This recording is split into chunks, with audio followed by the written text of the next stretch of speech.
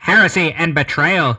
These are the words being used to describe the treachery of the War Master Horus and his three brothers Materian, Fulgrim, and Angron against the innocent hive world of Istvan III. Once a flourishing planet, now a wasteland, desolate and lifeless after the Emperor's favored son unleashed the Imperium's greatest weapon, the deadly Life Eater virus. However, all is not lost. Some valiant legionnaires survived the onslaught thanks to quick thinking and a timely warning. Hidden deep within a bunker under the Coral City, these legionnaires broadcast the truth across the galaxy. Forever hunted, they have vowed to broadcast as long as possible and remain free. Radio Free Istvan. Hey, what's going on out there, everybody? Welcome back to another episode of Radio Free Istvan, broadcasting live out of Victoria, Texas, great old South Texas. It's your host, Chris, along with my great co-host, Michael. What's going on, guys? Glad to be back. Glad to be touching y'all through your ears over the interwebs. It's almost like we're the Q-tip of 30K podcasts. Yeah, we're in there. I mean, I'm pretty sure there's been other podcasts in these ears, but we're not judging. I get it. You've been with other podcasts. It's okay. Yeah, we're adults about it. Yeah, we understand. At this point in our life, we understand. It's not the first time. You could listen to other podcasts at the same time as us. We'd be all right with it. You know, we might be into it. You don't know. Yeah, just bring it up, float it out there. See what we're into. I think we're at that stage in our relationship where. Yeah, we probably got some new listener going, what the hell did I get myself into? Never mind. Shut it down. Yeah, just turn it off. Honey, what are you listening to in there? So what's going on, Chris, dude? What are you up to, man?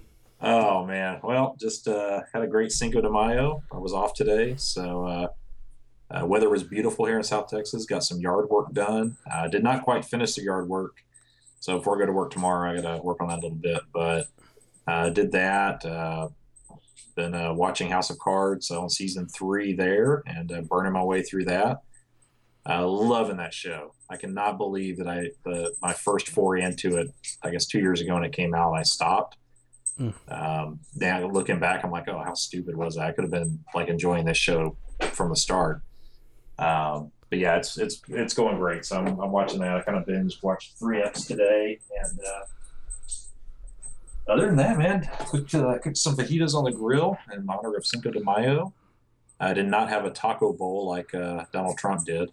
So I don't know. Did you see that on the internet today? Dude, I'm not gonna lie, I did see it, and did I think it was racist? Yeah, it was a little racist because he's Hispanics love taco bowls, but.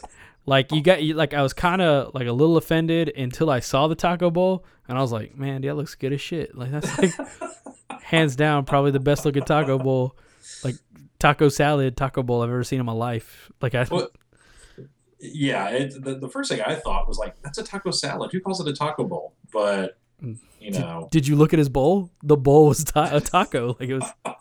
No, I looked at it. Trust me, I blew that thing up on the big screen. I was like, okay, let me check this out. What's he doing here? That's my new screensaver, man. Just that taco bowl, man. He had all the trimmings on it. It looked great. Yeah, he looked like he was enjoying it. So, yeah, that just cracked me up. My wife and I had a whole conversation about that tonight when she got home from work, and I know we're not a political show, so I'm not going to get into the whole Donald Trump thing, but it just cracked me up. Just his whole, Hispanics love taco bowls. I thought was just hilarious, offensive and hilarious. Dude, what's funny is speaking of Michael Dobbs, the creator of House of Cards. Yeah. He said today that Trump is winning because people are fed up.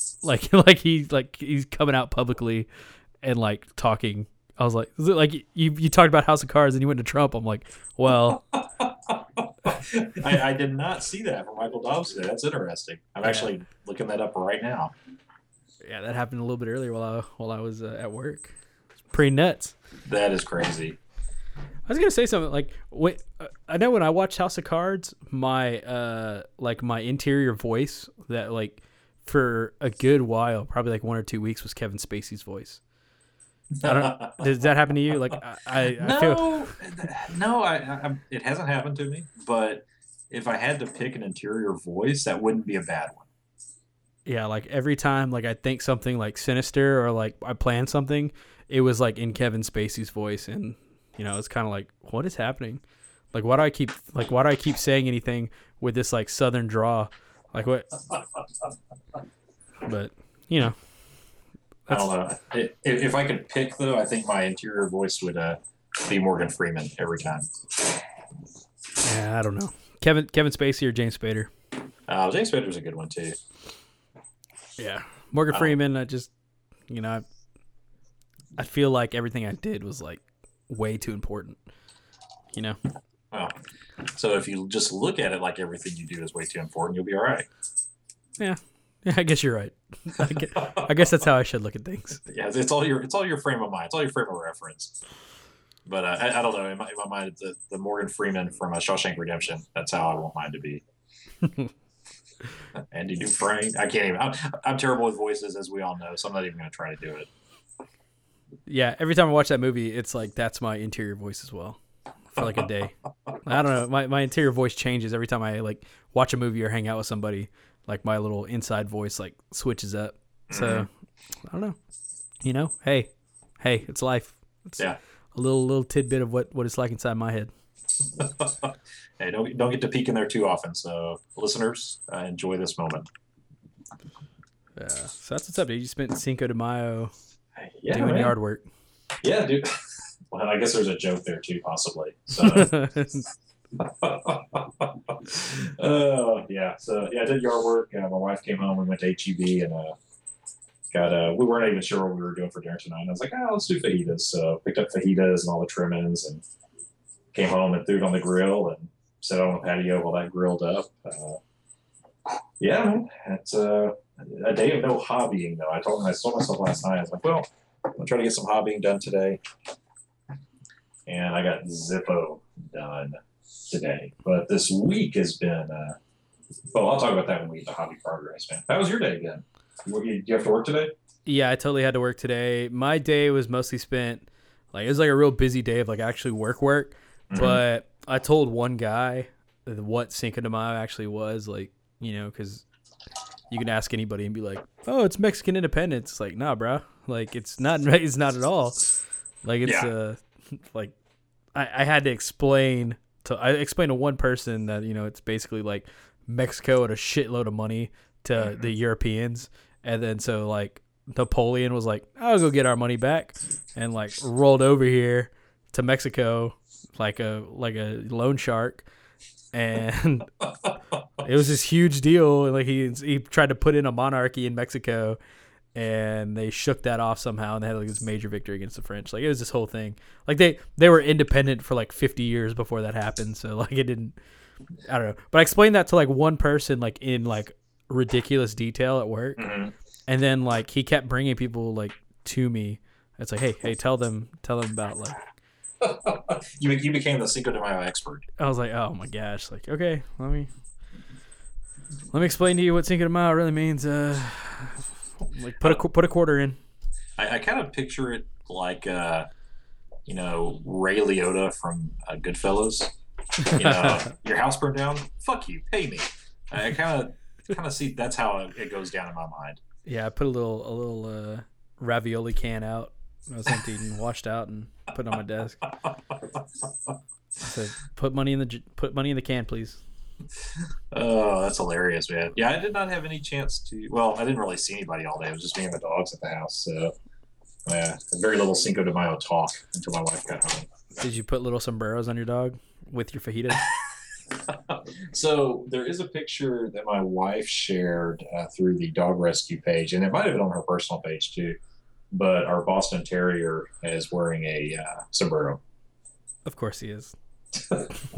Of course he is pretty. Yeah, it's she's well, and yeah, we joke she's our hospice foster, so she's got a heart issue, so she'll be with us as long as she's with us, and but she's the most chill dog. Like you can put anything on her. Like if you want, like, hey, what dog do we need to wear something? That's a dog you pick. Do you run into that problem a lot? Like, is that like, hey, we need a dog to model this? Well, so my wife is heavily involved in dog rescue through a group called Short Mugs Rescue Squad out of Houston. And believe it or not, there is a lot of opportunity for dogs to wear things because they do just as far as ad campaigns and different things to make the dogs like look cute or to have a theme.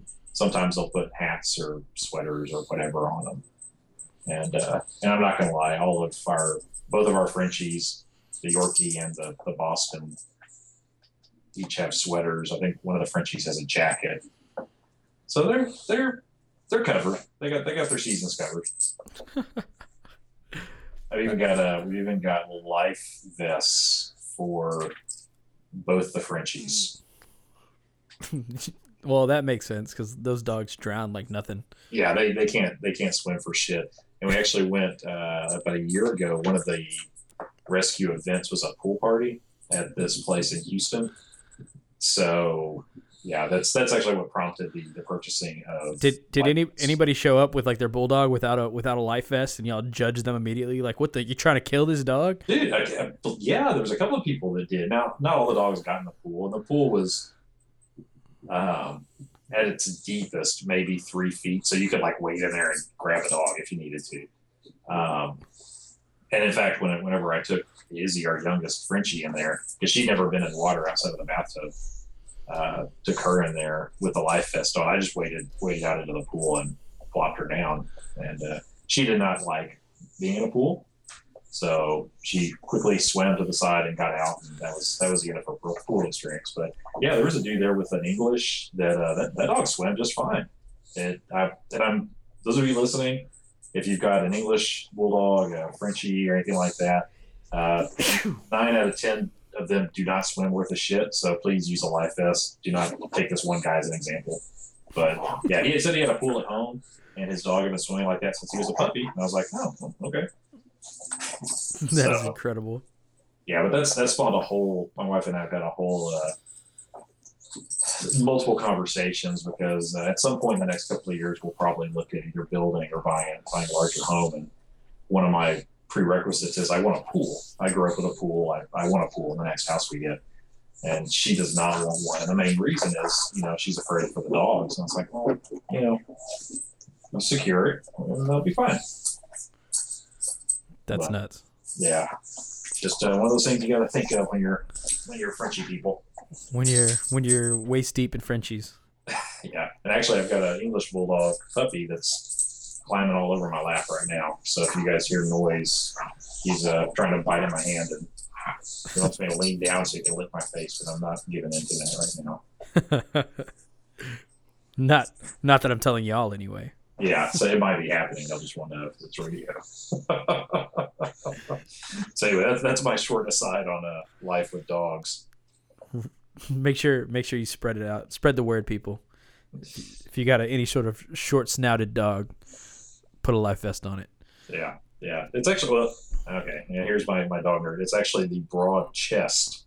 Oh. That makes it difficult for them to swim. They're weighted.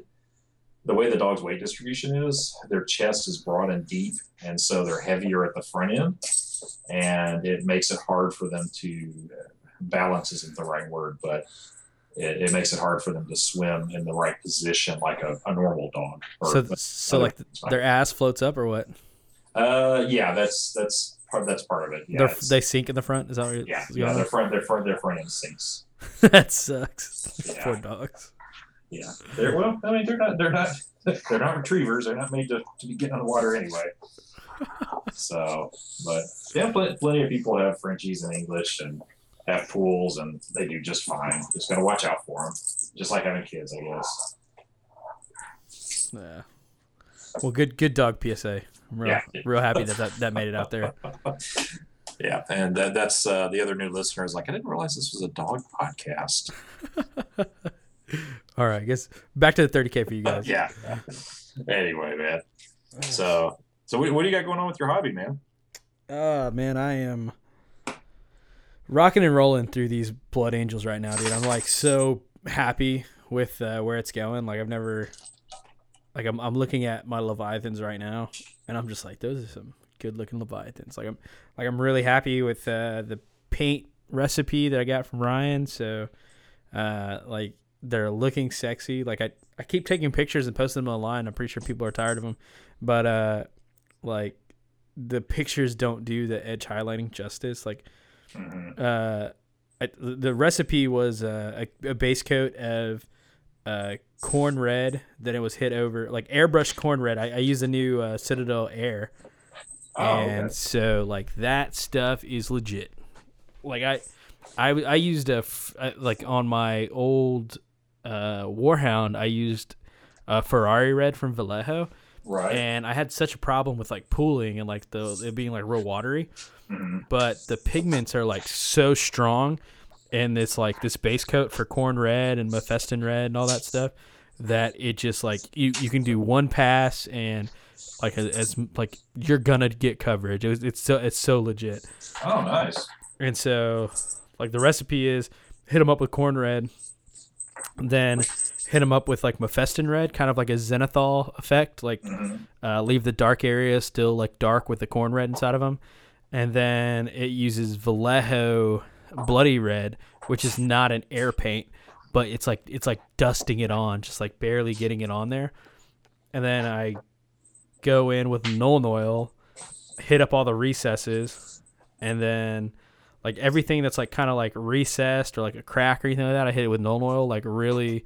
Like it takes forever to do it, and then I go back and I highlight the edge highlight with the bloody red, and like basically Ryan like came like I don't know if I think he came up with the recipe, but he did his Blood Angels like that, and like when you have a roadmap to get somewhere, and like so when it tells you what to do, it makes things like so much easier. Like it's like a time tested method, so you just like I basically just like jumped in, did exactly what he said, and like they've just come out so good, and like I'm so happy with them the way they look. Like I think some of like the best models I've ever painted. And, so like right now, like I've been painting them all week. Like you know when you learn a new technique and you're like really excited to come home and like paint it. Like that's how I felt. Like I felt like a guy with like a new girlfriend. Like I was just like ready to come home and just paint my models. Like that's exactly like right now they need bases. Like I got some secret weapon bases for my Furiosos. So I got two Leviathan. Like my list that I'm painting up right now, I made a 2,000 point list. It's two Legion Dreadnoughts, which are modeled as Furiosos, so they got the twin close combat weapon. And then I have two Quartus Dreadnoughts, which also have twin close combat weapons. And then I have two Leviathans. One's a Death Blossom, so it's got the twin storm cannons, and the other one has the Siege Claw and the Grav Bombard. So I painted up a Legion Dreadnought already, and I got some really badass secret weapon miniature bases for him and his brother. But Secret Weapons doesn't make the 70 millimeter yet for the Leviathans. And they don't make the 60 for the Contemptor, so like I gotta kind of figure out how I'm gonna match the style of it's like a rubble thing, so it looks like I get away with like some dirt and some chopped up sprues, right? But I haven't taken the time to do that, so. Yeah, that's one of the things I noticed. I've got a couple of Contemptors for my word bearers, and my bases also are. Actually, it's a mix. I've got a set. Well, let me back up. I got a set for my Ashen Circle from Secret Weapon, and then the other set was from Wargamma. And I was actually going to mention you might look and see if Wargamma has that size, because some of his stuff, especially when you're looking at Rubble, it looks pretty close to some of the Secret Weapon stuff. I might have to do that. Yeah, Wargamma, great shot, man. I got the bulk of the bases for my word bearers from him. Right after the first of the year, and super cool dude, Mr. Dandy, super cool dude to deal with, and definitely check him out if you get a chance. That's sweet. I'll check him out, dude. Like I'm super excited to get this army on the table. Like I keep like my list. I keep telling myself like, man, it's gonna be like real fun to play this list. I'm super excited to like see how it plays, but like I'm on that weird edge where like it's like, you know what, I don't have to have it painted. I could proxy some things. I could do this and I'm forcing myself not to go test it out. Right. So like it's like it motivates me to paint more. It's like I could test it. Like It's like, no, you have to finish this army. This army has to be 100% painted before you put it on that table. So, like, yeah, that's a good way to look at it, man. That's one of the things I know I'm super guilty of. As I get real excited, I get a new model or new models, and I was like, oh, I'll put them together and I'll prime them, and then let me just try them out. And that it's much better if you can approach it like that. That's kind of what I haven't had time to get a game in, but that's kind of my other thought too. Is I'm going to try not to put in a game with some of these other units until I get them painted.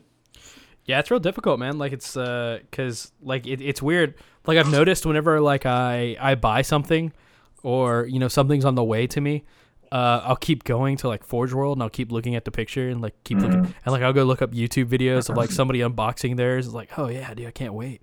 Like I got some Outriders on the way. Like that's what they look like. Look at them. Like I'm ready for. And then so like with my list, it's like my list is made. I made my list. I bought my models for the list, and so like I just gotta assemble these particular models and like get them done. And I keep remaking the list. Like the points are gonna somehow change overnight or something like that. And like I don't know. It's like a kid at Christmas. Like I keep like wanting to play the list and like get it out there, just because like I'm super excited to see like what 6 dreadnoughts will do. Like just it's gonna be ugly. I can already tell you what it's gonna do. Yeah, I don't think it'll do too well against like orbital assault lists or anything like that. But I'm looking forward to playing some Iron Warriors or something, just getting faces. Yeah. And so, and then I found out that the Leviathan Dreadnoughts have twin. Like, I totally jacked up my list immediately because I thought that Leviathans had a twin-linked heavy flamer. Yeah. And it's two heavy flamers. A dual flamer, actually. Yeah. So like when you. For those of y'all that don't know, I'm running Blood Angels, and so I was gonna do the assault cannon titties on the Leviathan Dreadnought. Well, this is actually going to be 2 assault cannons instead of 1 twin-linked assault cannon. So like, I'm running the Death Blossom, which is a twin storm cannon, so that's 12 shots right there, and then plus 8 more shots. So he's dishing out 20 shots of just death. It's gonna be sweet. Oh yeah, it's gonna be ugly. But I'm really curious to see it on the table. I want to see how it runs because you talked quite a bit about the list and what you want to put in it, and it sounds really cool. I think it's gonna be pretty brutal on the tabletop. Yeah, I don't think it's gonna be real competitive. I mean, maybe with the new FAQ, we'll go in that later. But I think it got a little bit better. But there is some like, I think it's just gonna be fun to play. Like it's. Altogether, I think it's 12 models on the table without the drop pods, without including the drop pods. I think the drop pods make it 18, but it's a super easy list to transport. Like I can put it in a single case that can go in the overhead. Like it'll be sweet. I'm super looking forward to it. I'm super excited about it. Like it's if y'all want to talk about my list, man, like come to our South Texas page and like come tell me how much my list isn't gonna work or like how you would like fight it off because. I love talking about it. Like it's just gonna be stupid. Like I don't even know fluff wise how it would work. Like like that's another thing that's kind of weird about it, And I guess just in general, just thinking about how a Fury of the Ancients list would work in the first place. Like I don't know what legion would just send all of their dreadnoughts at somebody, but. Well, I think so. I don't know. As far as the fluff goes, I just finished rereading Betrayer. Okay. And in Betrayer, there is a scene where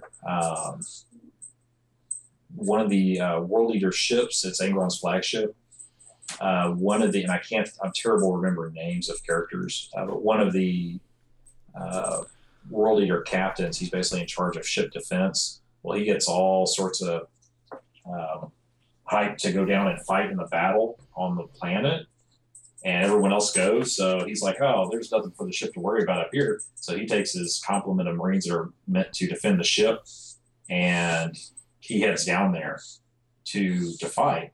Or maybe it was No Fear. Crap, I may be getting the books mixed up. No, it had to be Betrayer because it was World Eaters. So, long story short, the ship is actually there's a boarding action attempted on it, and the ship's captain is freaking out. She's like, "Oh my gosh, all of our guys are gone. What am I going to do?" Well, she goes and wakes up all of these old ass dreadnoughts, and the leader of these dreadnoughts is actually a warhound. That's how old he is, Sweet. and he leads these dreadnoughts to defend the ship. You see, like that seems like the classic, like that's like the out. Like if you want a whole bunch of dreadnoughts in some sort of narrative, you make everybody leave, and they're like the last defense. Like that's like pretty much the exact same storyline of Battle of the Fang. Yeah. Like everybody's gone. Let's wake up the old people. Like if like a town and everybody's gone from the town except the nursing home. Like we got to wake up everybody in the nursing home. All the World War II vets. We got to give them ARs and shit. It's kind of like, what was that? Oh my god, what Bubba Hotep? Did you ever see that movie? No. It was oh gosh, what's his name from Evil Dead? Bruce Campbell. Okay. So long story short, Bruce Campbell is in a nursing home. He's an old guy who may or may not be Elvis, but there's this. Sorry, he was trying to jump at the blinds for some reason. There's this mummy that is like terrorizing everybody, and he has to lead the old people in the nursing home to like kill it. It's a movie from probably 10 years ago. Check it out. So basically, the like every Dreadnought story out there. Exactly. So that's the only reason I mentioned it. It is it's very very much in line with what we were just talking about. It's called Bubba Hotep. Bubba Hotep. Hotep. Okay. It came right up. Like there's no problem. Yeah, I was gonna say it's a pretty well known as far as Bruce Campbell movies go. Wow, 79%. It came out in 2003. Yeah, that was okay. A little older than. I'm thinking it's like an 80s movie, like 90s movie. It's got Bruce Campbell in it. No, it actually. So the guy that wrote this, because I believe this was based on a short story. Yeah, story by Joe Lansdale. So in 2003, I was living in Nacogdoches, and this guy Lance Moore ran Arkham Comics there in Nacogdoches, and Lance knew everybody. Well, Joe Lansdale has a house somewhere in East Texas, and he actually got Bruce Campbell to come to Arkham in Nacogdoches right around the time this movie came out, just due to the Joe Lansdale connection. Wow. So, yeah. Unfortunately, I was out of town. I did not get to meet Bruce Campbell. I was a little irritated about that. You missed out. You missed out, man. I'm telling you. But yeah, so Bruce Campbell led the Dreadnought defense of the nursing home. Okay, so I'm gonna watch this movie. I'm gonna have so many Bubba Hotep references in my Dreadnought army. It's gonna be nonsense. Yeah, and I'm just it's been years since I've seen this movie, but the movie actually takes place in East Texas also. So I'm glad we had this conversation. There are all kinds of new stuff. So yeah, so that's kind of where I'm at, because it always seems like when shit, like they don't send dreadnoughts at people, like they don't send like a whole talon of dreadnoughts at anybody. Right. So like, especially not in drop pods, like they always seem like they're the ones that got to like pick up messes because some praetor, some legionnaire was just like excited to go attack somebody or attack something. So yeah, I got to come up with some narrative between if y'all guys are listening and you have like some narrative that would make sense that I could like just like put on a little card to hand people whenever I played them. It's like, today this happened. I would love it, because I'm kind of drawing a blank why they wouldn't send a legion, why they'd only send their I guess they're elderly. So it's like, I don't know, I ever think of it like the Dirty Dozen of 30K. It's like these are the badasses, and unfortunately they're all dead and entombed in Dreadnought chassis, but we're sending them for one final mission. Hey, what about Murder? Was there any Dreadnoughts on Murder? Not that I recall. What happened to, like, why didn't they send Dreadnoughts in? That seems like those Mega Arachnids wouldn't have been able to do shit against like a fully operational Contemptor. Yeah, you would think so, but also the Emperor's Children. It was all about, they didn't want to lose face. Like, oh, we'll take care of this, and it just kept getting worse and worse and worse. No, no, no, we're gonna take care of this. We got this. Maybe the Sons of Horus. Maybe that's how they got the advantage. They had like just contemptors catching megarachnids and then just like one at a time ripping them in half. Yeah. Poop, rip, poop. So, no problems. Yeah, they're still coming. Yeah, they're fucking weak ass blades. Yeah, they'll cut your limbs off, but they're not going through this armored ceramite. Catch, rip. They just had like a shield wall, like a Spartan shield wall. Yeah, it could have happened. I don't know, but anyway, yeah, that's what I've been working on. Blood Angels Dreadnought Army with a shitload of assault cannons because they're Blood Angels. I mean, you knew it was coming to everybody out there that's listening. And I'm pretty sure everybody thinks like, oh, the cheese. Well, somebody had to do it. At least it was me. Yeah. It's in good hands. So what about you, man? Where you at? Where you at post-Adepticon? Well, this week I put together a couple of apothecaries. My plan was to have 2 available for my Word Bearers force, just depending on how I listed them out. So I put those together. Haven't put paint on them yet, but I got them assembled the other night. I've been working a little bit on details on the guns for all my tactical veterans. And then after that, I'll move on to details, try to finish details on the Galvor Bach. Other than that, man, there hasn't been a lot of hobby this week. It's been kind of a slow week for hobby. It's been a busy week at work. So I've worked this week. I've actually got 4 late nights at work, which is highly unusual, but that's kind of thrown a wrench in my normal routine. So once we get past this week and middle of next week, everything will be back to normal and hopefully get to moving again. Because, just what you were saying earlier about having things fully painted. Before I play again, I want to have my Ashen Circle painted so I can field them. I haven't had a chance to field them yet. So that's my next kind of big. I've got 5 base coated and then 15 are primed. So I've got a lot of work to do on those. Dude, you're pretty much there, dude. Like you're practically there.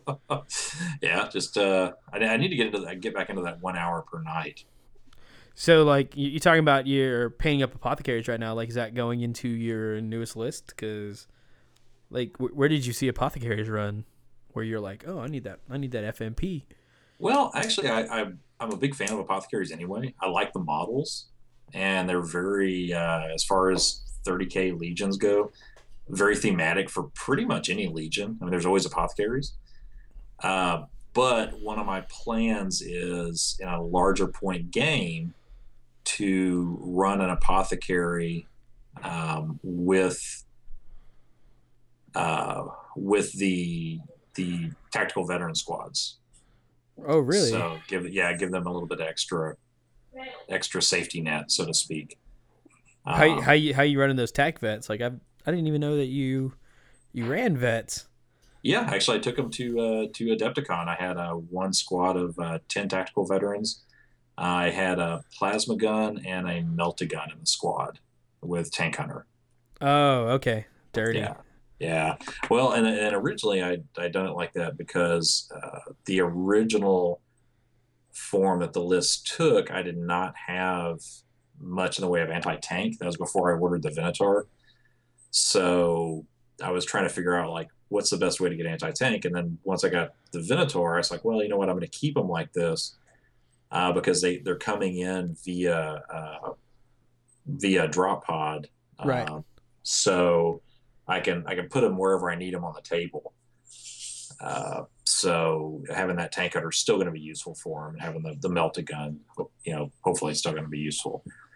So I don't know, that's kind of where I'm at. My eventual goal is to do a couple of big squads of just regular tactical Marines, because that's very fluffy for word bearers, just that weight of fire on the field. That'd be for 2,500 to 3,000 point games.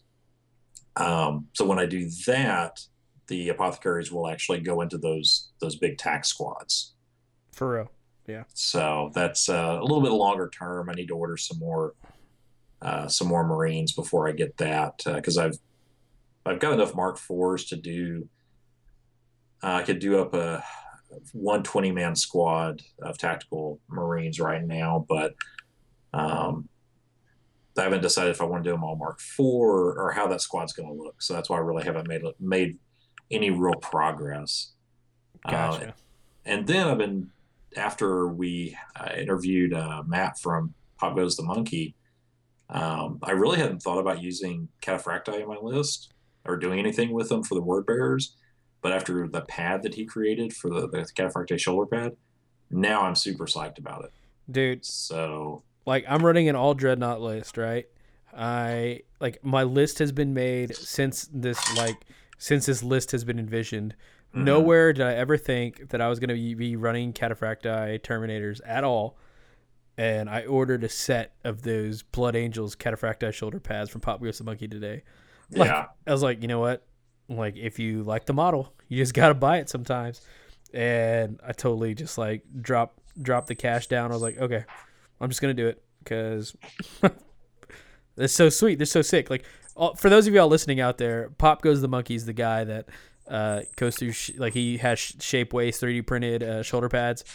They're sick. They're hot. I mean, they're like some nice shoulder pads. And I ordered those ones that are like the Blood Angel shoulder pads with the wings on both sides, you know? Right. It's so weird because if you look at them, it looks like there's like wings draped on both sides of the shoulder pad, but it's actually the Blood Angel symbol with a bunch of wings on it, and it looks so good, dude. Like I'm so excited for it. Like, oh. Yeah, he's done a great job. I know Forge Worlds they've got their own shoulder pads coming out for that, but he kind of got ahead of the game on that, and he's got every Legion represented, whereas Forge World doesn't at this point. And the stuff that he doesn't have, I know he's able to create. I know when we had him on the webcast, he created those word bearer Cataphracti pads right there while we watched. That was sweet. Yeah, so there's somebody that's interested in that. Definitely check him out. I mean, you've got a wide range of options, and if you haven't thought about doing that before, it's definitely worth checking out. And he's a super cool guy, and he'll take custom orders too. Yeah, no doubt. He's like I said, you can't go wrong. I'm pretty pleased. I'm glad we met him. Like I said, but it's got me excited for Cataphracti. I haven't figured out the loadout or what exactly I'm going to do with them yet, but it's another element to the army that I'm going to start trying to fiddle with. That's sweet. Yep. Yeah. I have no idea what I'll be doing with them either. Yeah, but gotta have them. Part of me is like, I want a couple with lightning claws. I just like that look. I know it's not the best weapon out there, but it just looks cool. They're just gonna be like you know how you have some of those armies that are just there for show. Yeah, that's what they'll be. Yeah, and that may be it. You roll them out every once in a while, or roll them out in Zone Mortalis or something like that. But the thing with word bearers though is I really like the Galvor Bach. I really like the models. I really like their abilities, and they're kind of a better Terminator. So, and they're still fluffy, so you can use them. You're getting a little bit more bang for your buck, in my opinion, and you're still able to stay fluffy. So that's kind of why I hadn't really looked at Terminators for this group in the past. I gotcha. Yeah, we'll see. They're the better Terminator. You already got. I don't know. Oh yeah, you get 2 wounds there with the sergeant. Basically has 3 wounds. That just scratching the surface of that. But the only thing is their saves are nowhere near as good. But when you've got high toughness and good wounds, you can kind of live through some of that. Yeah, I played against Galvor Bach at Adepticon in the tournament, and they did not give a shit about things shooting at them. They're so beefcake. It was like, oh, okay, well, yeah, go ahead. It's like, just take all your saves, have fun. Oh, and it was the last unit I needed to wipe my opponent off the table, and he just hunkered down with him, and I was like, well, this isn't happening. There's nothing in this world can bring those down, and so just had to let him live, and let his Storm Eagle come on. But Yeah, no, it's a great unit, man. I had great luck with them at Adepticon, and I'm like I said, I'm looking forward to playing with them, trying to mix it up a little bit. We played 2,000 point games. I'm looking forward to rolling them in a bigger point game, just so I can take bigger squad sizes and stuff them into Charybdis and stuff like that. so the fact like summoning demons like doesn't appeal to you at all, or It does. Well, no, honestly, it doesn't. Let me back up. It doesn't. I've never been a fan of the psychic aspect of the game. It just, I mean, I don't have anything against it. It just wasn't really something that piqued my interest. yeah. I've got demons. Josh kind of stumbled upon a great deal on a ready-made. I don't know how many points worth of demons I've got, but I've got basically All the demons. yeah, with the exception of I don't have any of the big ones. But if you start looking at the hounds and the pink horrors and all that stuff, I've got all that stuff now. It's all painted. Well, it's about 75% painted. I've got a couple of boxes of units that aren't put together and some that aren't painted yet, but the rest of it's painted. So when I got that, I was like, oh well, okay, I might fiddle with that because I've got Zardu. And where you have to take with the word bearers, you're kind of forced into taking that extra HQ. So take Zardu and then take Chaplain to give you, and then give him the Burning Lore to give you some more psychic die. So I started fiddling like how is this going to work? But I didn't play it at Adepticon because I wasn't really comfortable playing it. So I said, no, I'll wait till I get home and have some time to get with you guys and just kind of sort out a friendly game and see how it runs. So yeah, it's out there. It's something that I'll do at some point, but I haven't gone. There's some players that go whole hog into it with the summoning piece. Dude, for real, like buy the Samus model and fucking just go at it. Like that's, I don't know. When I think word bearers, like that's what I think. But then, they fool you. Like they're like, yeah, man, demons. Oh, we also got these sick ass Galvor Bach over here. It's like, oh shit.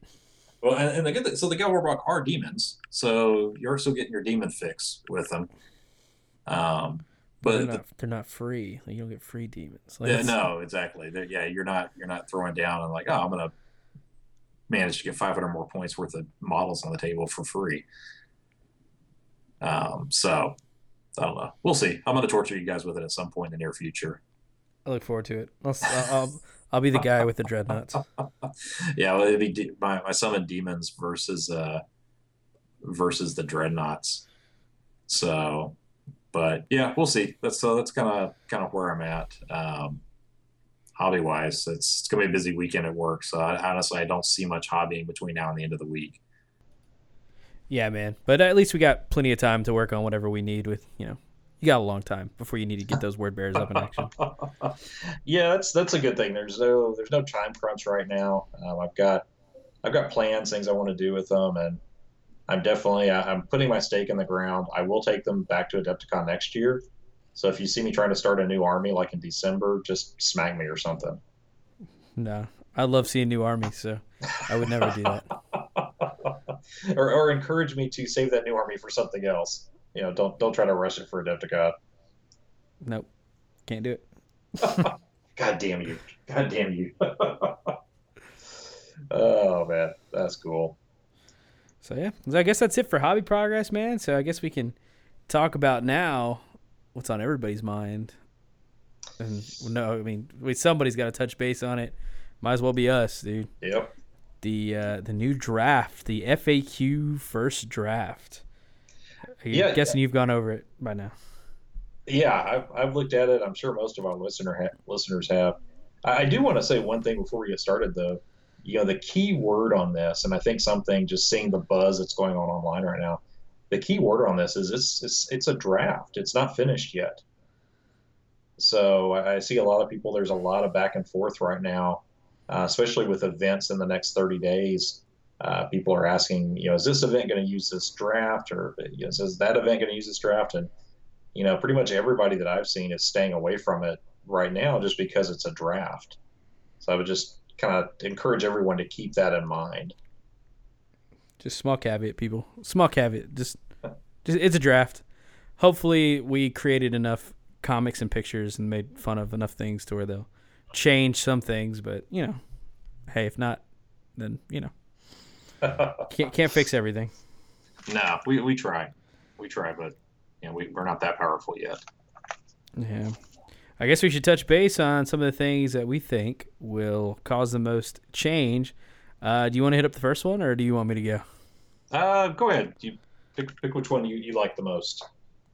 All right. What about the melta bombs? Let's talk about that. Let's talk about grenades. I figured you were going there. Let's just go with the heat first. So the new grenade rule here is that they only when throwing a grenade in the assault phase, it used to be implied. I guess this is how we've always played it. I've always seen everybody play it like that at any event or anything like that. Everybody in assault, everybody who has a grenade can trade their attacks for one grenade attack. And so it gave Solar Auxilla a chance versus Cybernetica. It gave it basically made assault troopers viable with all their melta bombs. They could take out Spartans and all this stuff. Well, now they clarified in the draft that the rule is stated that you can only throw it once per phase, and that is also one attack in the assault phase per unit. So how do you feel about that? That's a pretty big change, just meta-wise. That is completely changing unit loadouts. Like, how do you feel about that? Like, well, I will just say I don't like it. I see, we've played it just as you said, in every event that I've been to the last couple of years, every friendly game that I've played. You equip your unit, you spend X amount of points. Everybody has their melta bomb, and that gives that unit, like the assault troops, that viability against those hardened targets. So, it's one of those things that just from really changing how you're looking at your list, I know it's caused me to really step back and look, some of the stuff I'm doing with the word bearers. Because one of the ideas I'd had in one of the bills was running more assault troops. I think they're very fluffy, especially if you're running Ashen Circle. But part of that was having those melta bombs and being able to really bust out those melta bombs and be effective against those hardened targets. And I don't know. That's big, man. That's big. I can see that's going to affect a lot of people's list. Yeah, for sure, man. That is such a huge deal changer for, assault Marines or anything like that. Like they melta bombs were the answer.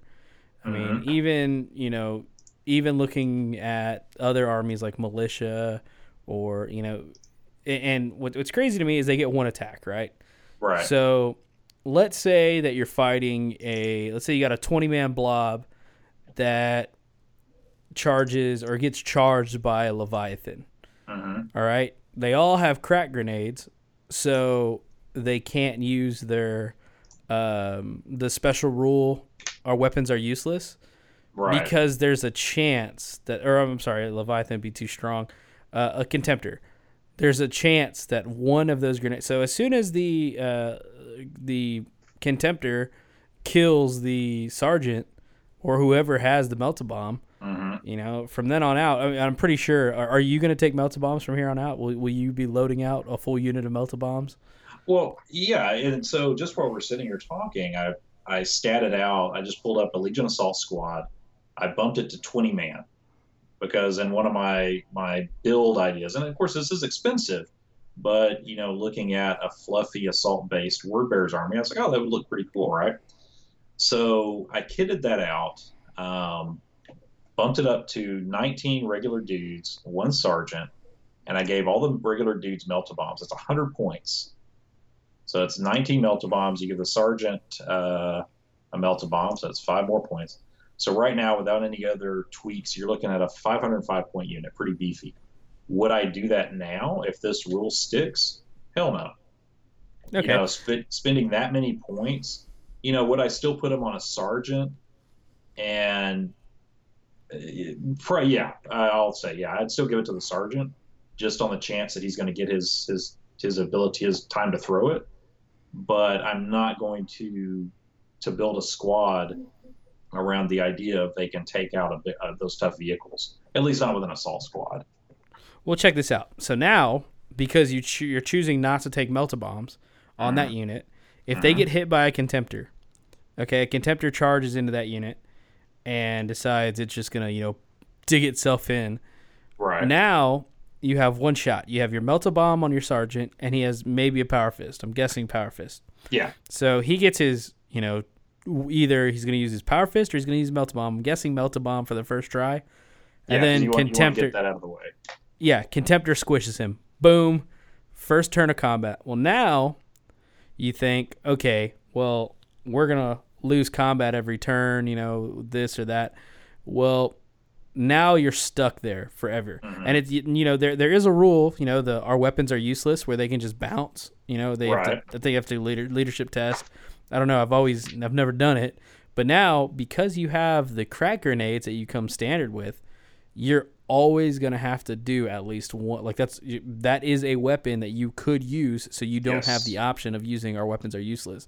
So all you're going to get to do is one strength 6 attack against him every turn until you lose combat enough to where you run away, and he probably sweeps you. The chances are pretty good.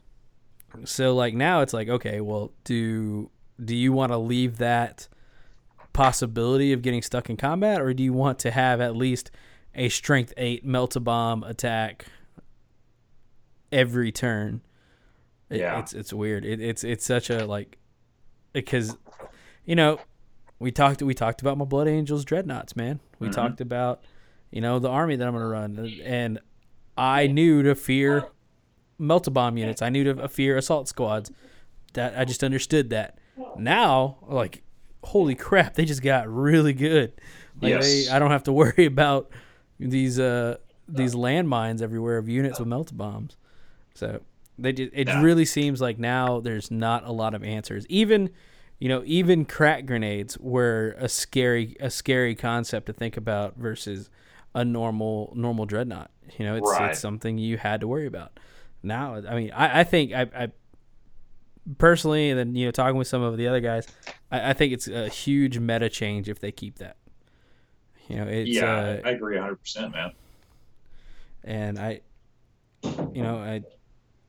I'm not one of those big conspiracy theorists that says, oh, they just want to sell more tanks, or they want to sell this or that. But man, it's hard to argue that. It's hard to argue against why they did that, why they kept it like that, because it's been working.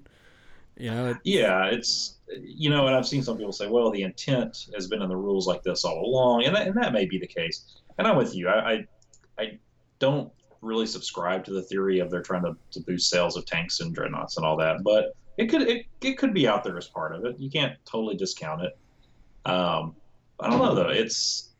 The meta is going to change, and I think this is one of the big pieces in this FAQ that if you see any long-term changes with the way people are building and equipping their armies, this is going to be it. Yep. Yeah, it's gonna be pretty interesting to see the list changing up next year, because I feel like there's gonna be a lot more Venators and a lot more Valdors coming to a table near you.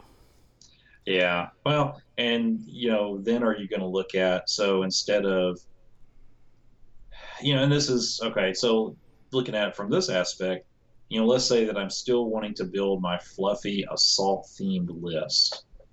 Is this going to keep me from doing it? Yeah. It wouldn't. It'd be one of those things. So instead of so here's probably where I'd find the middle ground.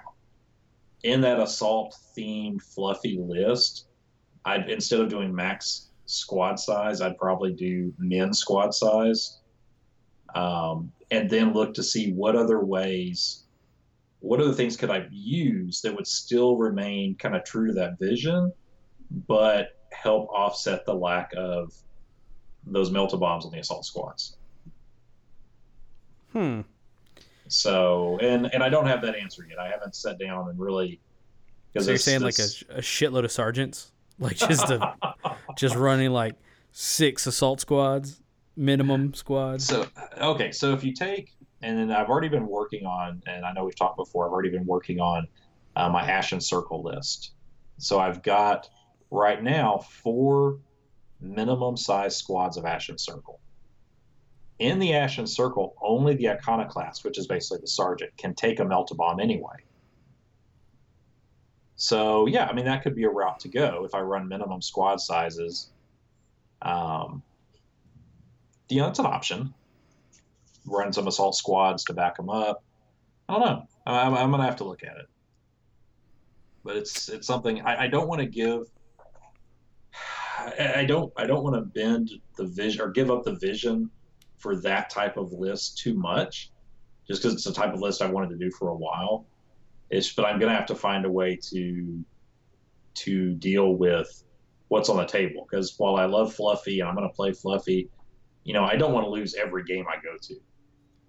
Yeah, not for an FAQ. Yeah, not for. Yeah, it makes sense.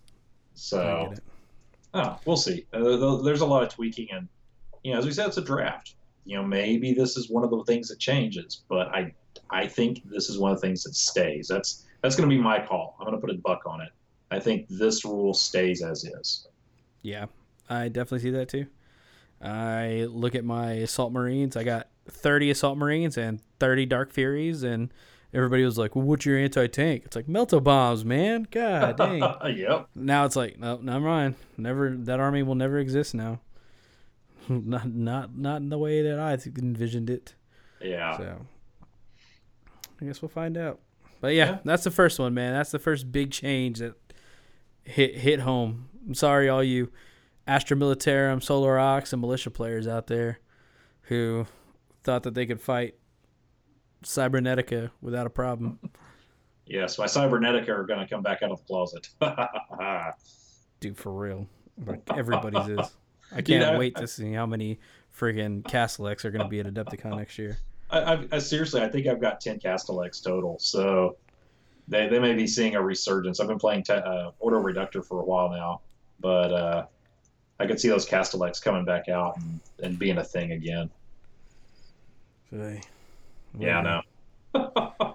That's okay. I got my Dreadnoughts will open them up.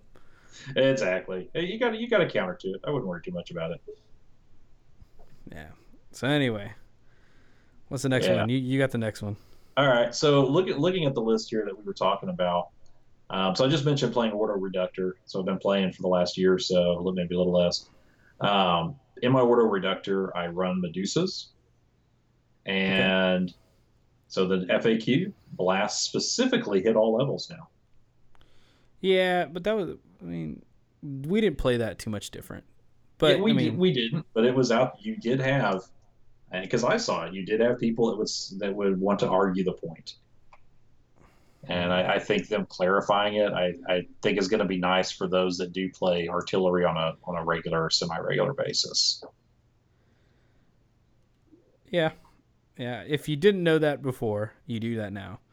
So yeah, that was a pretty that one didn't surprise me too much. It was one of those ones I was like, oh yeah, obviously.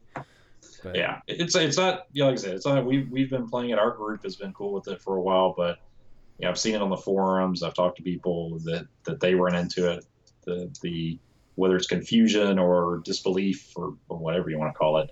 So it's good to see them put it in print. That's what I was kind of happy to see, just from a personal standpoint. I gotcha. But not earth shattering.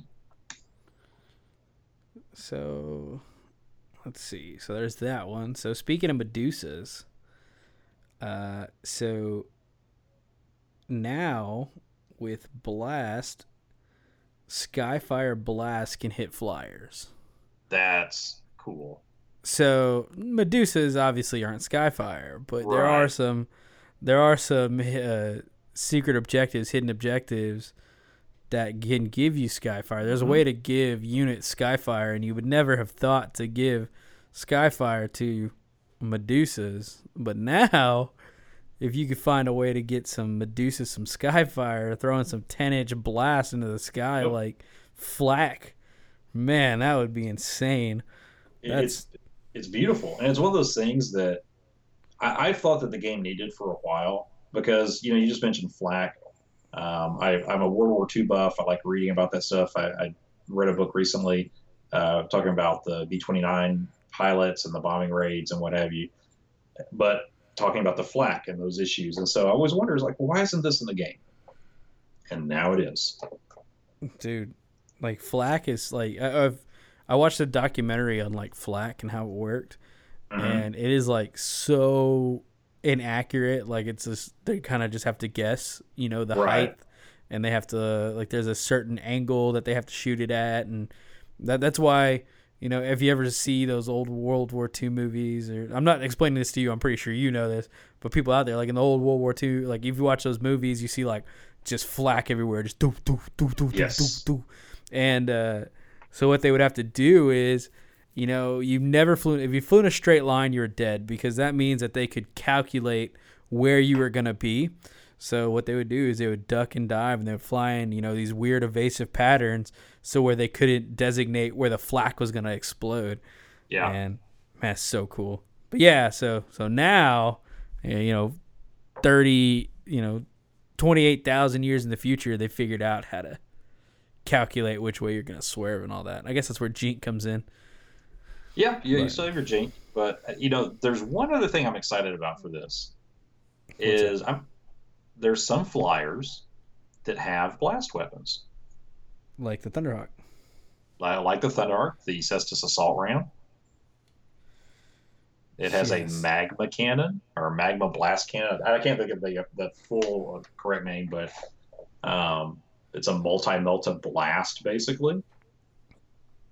That's brutal, dude. Essentially the best anti-flyer in the game at this point, it seems like. Just, especially with the new Death from the Skies rules out. Oh my gosh, it's gonna be brutal to get intercepted before you're even on the table by a Cestus assault ram with a fucking 5-inch melta blast on you. Yeah, I can just see, because I've ordered one for my word bearers and to go with my my Last of the Serrated Sun drop list, because I was trying to figure out what flyer I wanted, and I've always loved the Cestus assault ram just from the look of it. It's very, very Warhammer to me. So I've got one coming, but yeah, now that I'll be able to shoot at other, once it's official, and hopefully they don't change it, but should be able to shoot at other flyers, because that, to me, that was the biggest weakness of the Cestus assault ram. You had to have something else on the table that was kind of going to protect it while it went to its target. Now it just protects itself. No fucks. It gives no fuck. It's like, oh, you want to fly that Fire Raptor over here near me? All right. Yeah, take a magma melta to the face. Yeah.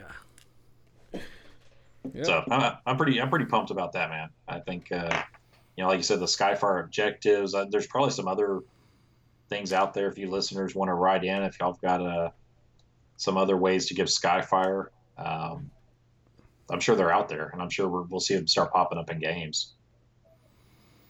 Have Basilisk just shooting flyers out the sky. Oh God, just okay. So you mentioned Death from the Skies, and I'll admit I'm not a proponent of adding this to my 30K game. I know at some point Forge World will probably update the rules for the Forge World flyers, and we'll see it integrated at some level. But just the image of, you've got these dogfights or these aerial battles, and then now you can add the Flak component to it. Just awesome. Just a great mental image for the game. Mm-hmm. It's like a whole, real war. Yes, that's what they wanted. Yeah. So that's one of the FAQ changes I'm pretty excited for. Definitely. So blast can affect flyers. So that was mine. Now it's your turn. So let's see what else we got here. Well, this one's pretty big. Now you don't see it as much. This is, I think, going to affect 40K a lot more than us. But Battle Brothers can no longer start out deployed in each other's transports. Still, yeah, it could affect us, but that's gonna. I mean, really, that kind of breaks up a lot of the Super Friends lists and stuff like that. Oh, yeah. People were running 40K wise, 30K wise. I mean, I think it's mainly because we haven't seen too many ally lists. Yeah. Yeah, I agree. You Most know? of the events that we've gone to or run, or all of the events we've gone to or run, haven't allowed allies. At least amongst our core group, none of us have played with allies. So, yeah, but I think there's people out there that do. You're right. This will have an effect on them. And I don't know. I'm kind of, as far as 30K goes, I'm a little bit from a. I don't know. I'm not sure how I feel about this. I guess possibly I'm not super. Like, it's not something that I'm like, oh, it's not really going to affect a lot because we don't see it. But at the same time, I think this may be something that as 30K continues to grow in popularity and you do get the crossover audience from 40K, it's going to discourage a Super Friends type list. Which will work out. I mean, I think just in general, it's going to discourage Super Friend lists. So, Yeah. It's I don't know how much travels in transports. Seems like a lot of that stuff is on bikes, but Yeah. it is nice to just kind of nip that in the bud now. Yeah, I agree. That would be the big plus side for me on this one. I mean, personally, the stuff I'm running and the stuff I'm planning on running, it has no effect on me whatsoever. But and our group, I don't see it popping up. But I think if we look at just allowing allies at a future event, for example, I think that's going to be a nice help. Just keeping things on the level. Sorry, you can't bring your Mechanicum, your Myrmidons inside of this Stormlord. Well, that's just lame. I was going to do that. God damn. That is, I forgot about that. I forgot we were talking about like how to get that working. A Stormlord with some Myrmidons inside of it, just open top shooting, unloading, while another tech priest fixes the insides. Yeah, that's brutal. If only the Mechanicum could take that.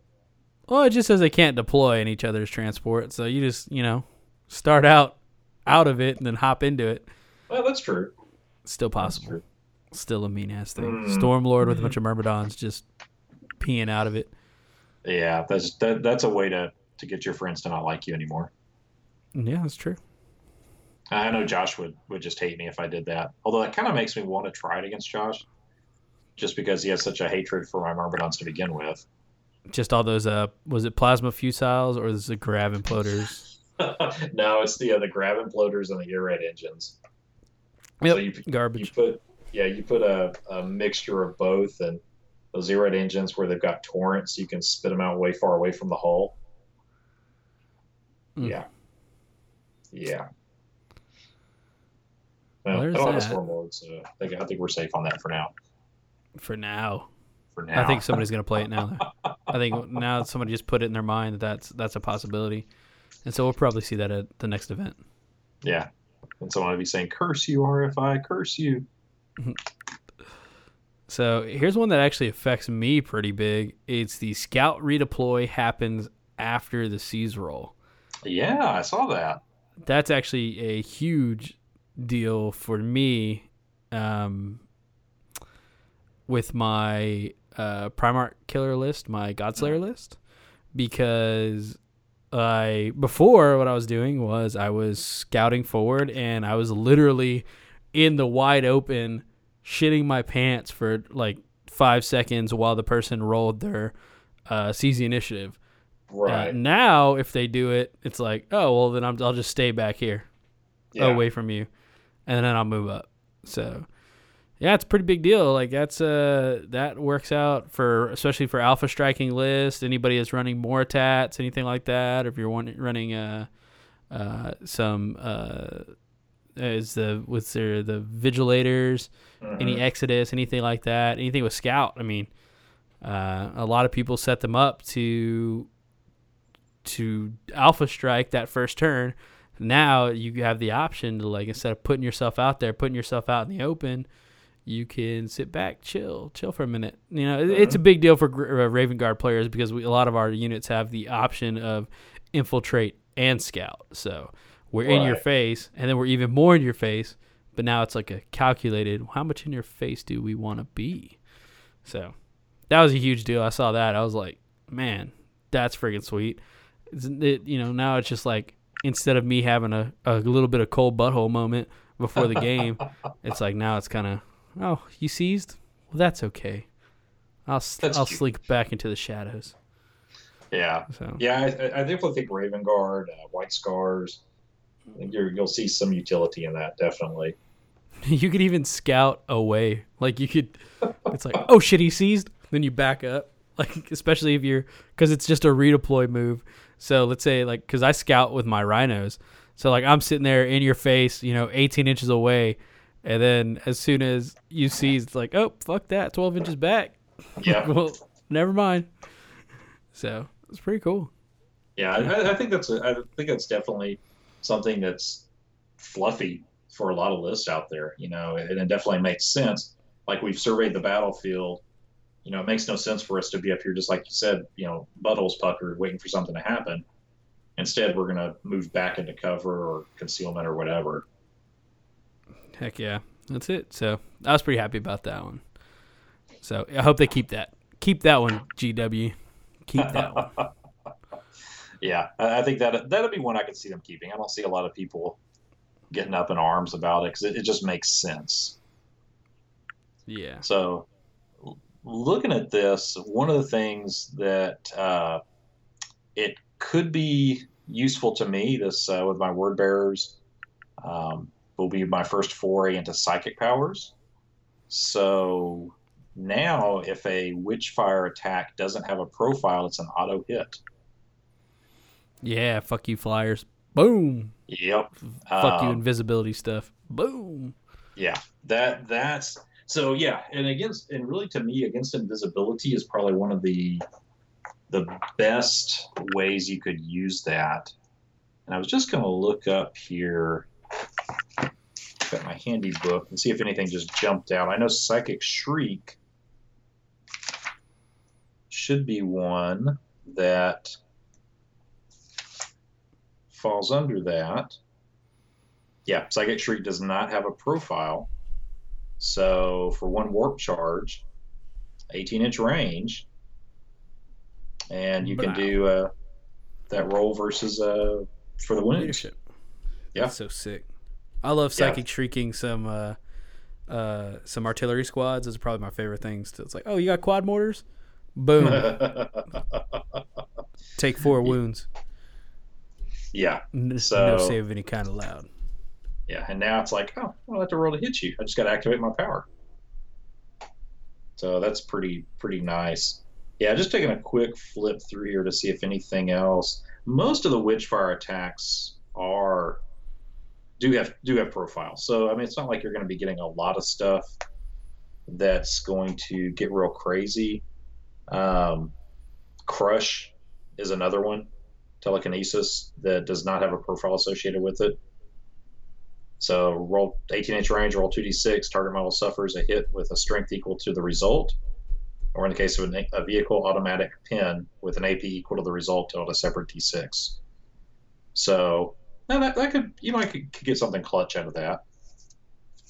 I mean, it's gonna do work. It's it just got better. I mean, really, Witchfire's got better, and we have been playing it to where you have to roll to hit. Right. So, and there's a lot of people that haven't been playing like that. They're like, why is this even a rule? It's like, oh, well, that's how I learned. Now I don't have to do that anymore. It's just one less thing. I just roll this sweet leadership test and knock it out. Or, I'm sorry, warp charge. Yeah, just roll to activate your power, and as long as you get your roll, you're good. So, yeah, you've got a small handful of powers you'll be able to use it with. And, of course, we're just talking 30K because you just have access to the main rulebook powers. If you're playing 40K, I know they had a new book come out recently with a bunch of more psychic powers. So 40K players may actually see even more utility out of this. There may be more no-profile Witchfire stuff in there, but I don't know. So I don't have that book. since we don't play 40K. So Yeah. So there's that. Let's see what else we got.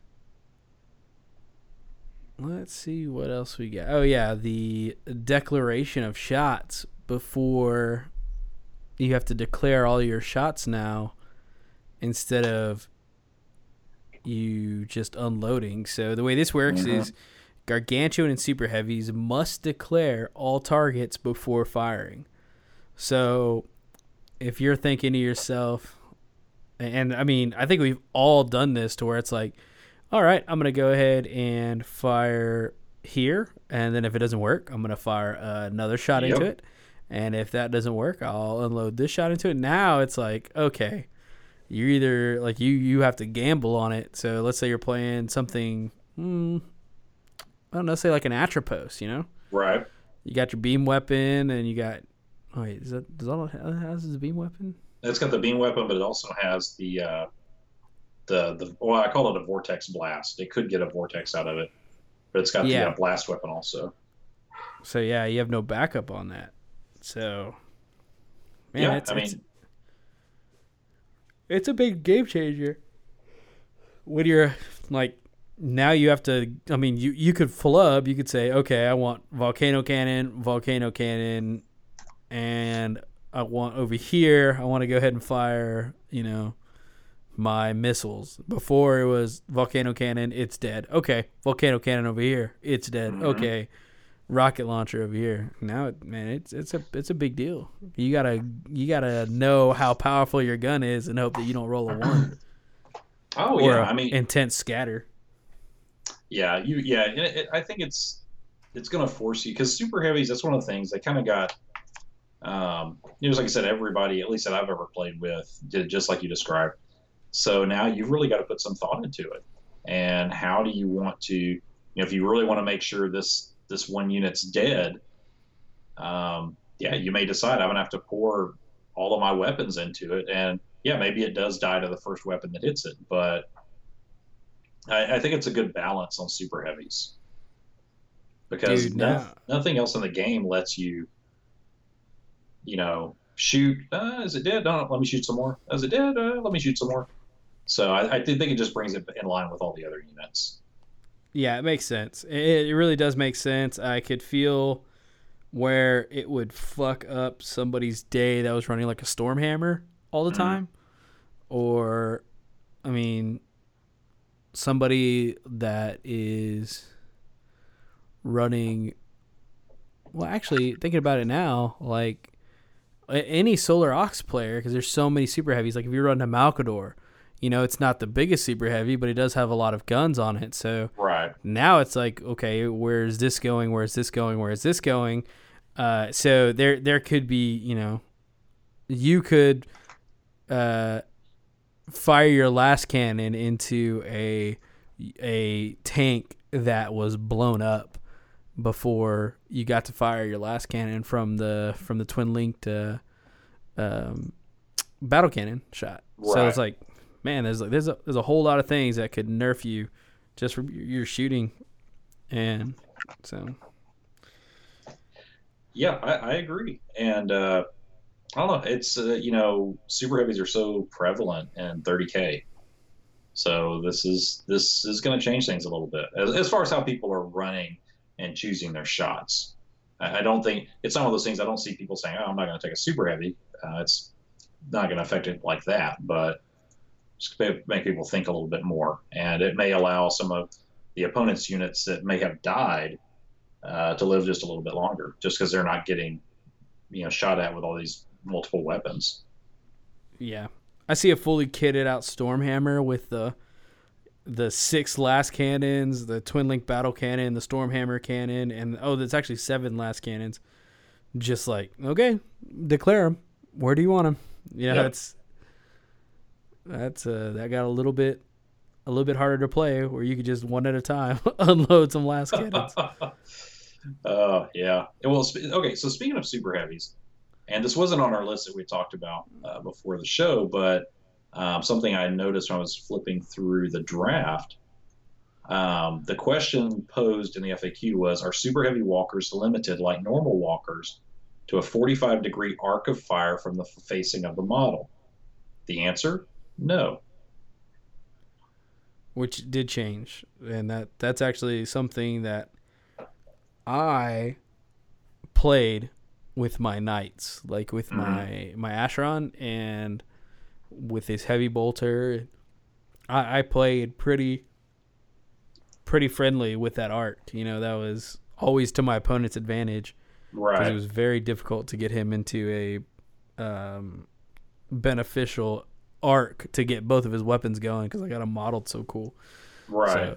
So yeah, that is definitely something that benefits me, but I don't know who else out there is running these knights that's gonna just got them unhandcuffed. Yeah, it'd be interesting to see. I mean, it's something that, when I've played super heavy walkers, the knights, I've always played stuck to the arcs, just because the arcs are something that you have in every unit, every weapon in the game. So now that's the ability to, it almost made me think of the Helldrake with regards to how you can fire now, because the Helldrake had a full, while it wasn't a model that had a pivot in its center like a walker does, Right. It allowed it to fire 360. You weren't restricted to an arc. And so now super heavy walkers have that same ability. You're not restricted to that arc. So I don't know. It's going to be interesting. I'm, especially if you've got a walker. And so just to use the example of the Atropos again, if you've got it striding forward and maybe it uses its beam weapon directly ahead and it throws that blast weapon arm out to the side to try to destroy something else. You'll be able to do that. And it's something that I think is fluffy. If you think of the walkers, whether it's Titans or Knights, that's something I could see them doing as they're striding the battlefield. They're not, looking straight ahead, firing straight ahead all the time. Yeah, no, exactly. And especially with your front arc playing a difference on where the arcs make such a big difference with where your shield is. So, when you're firing, you have to plan out how you're going to fire and, which way your front arc is facing, which way your side arc is facing. Mm-hmm. So, yeah, it's a very huge deal for, people who just used to play knights, play them rough. Now they're, like I said, they're unhandcuffed. They're free. Mm-hmm. Fly free, little knights. I'll be curious to see once if that stays in. If that stays in once it goes live, what kind of changes we're going to see with how people are playing their knights, and is it something that people are going to pick up on quickly to see? Oh, well, I've got this ability now. Oh, I'm real curious to see how it works out. Yeah, me too. What else do we got here? Can't Jink versus Overwatch. I think we kind of that won't. I mean, it's all you Kerr Star players out there. Sorry about that. Yeah. With the bikes. Can't Jink versus that Overwatch. So you're gonna take the Wall of Death. What else? Void Shield generator bubble is fixed. So the Void Shield now, if you have one model out of the Void Shield, the whole unit doesn't get the Void Shield anymore for the Void Shield generator. Really? Okay. See, that's one of the ones I had not looked at the details on it. Yeah, basically before you could have like your toe in there and your whole unit is getting the Void Shield.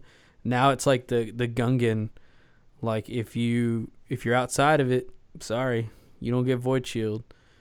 So I never thought we would be able to use Gungans as an example in Warhammer 30K. Yeah, just like the bubbles.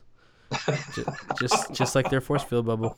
Well, it makes sense though, because if you think about it, and going back to the Gungans, it does make sense. If you've got a dude standing outside the bubble, why would he get the benefit from it? He wouldn't. He wouldn't. That's true. He's going to get his ass shot. So stay in the bubble. Hold my hand. Hold my hand. The power just like transfers to all of them, and so the void shield extends out, and we got to touch. We have to touch. Oh yeah, that's a good fix. I mean, I don't know how often people see void shield generators. I've never actually seen one on the table. So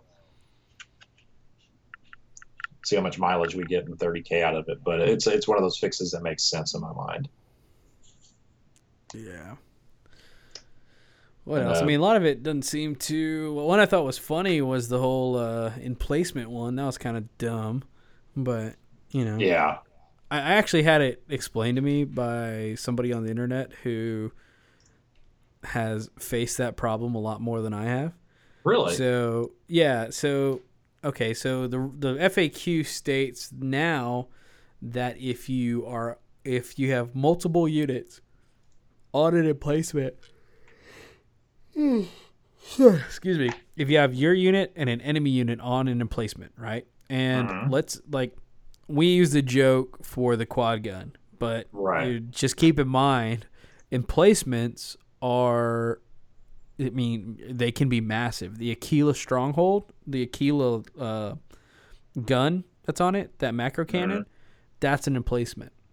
So the FAQ asked if there is both if you have a friendly, if you're controlling it and your opponent are both within base contact with it, who controls it? Okay. And Games Workshop declared both control it. So basically now you can just like fire the macro cannon like on each other.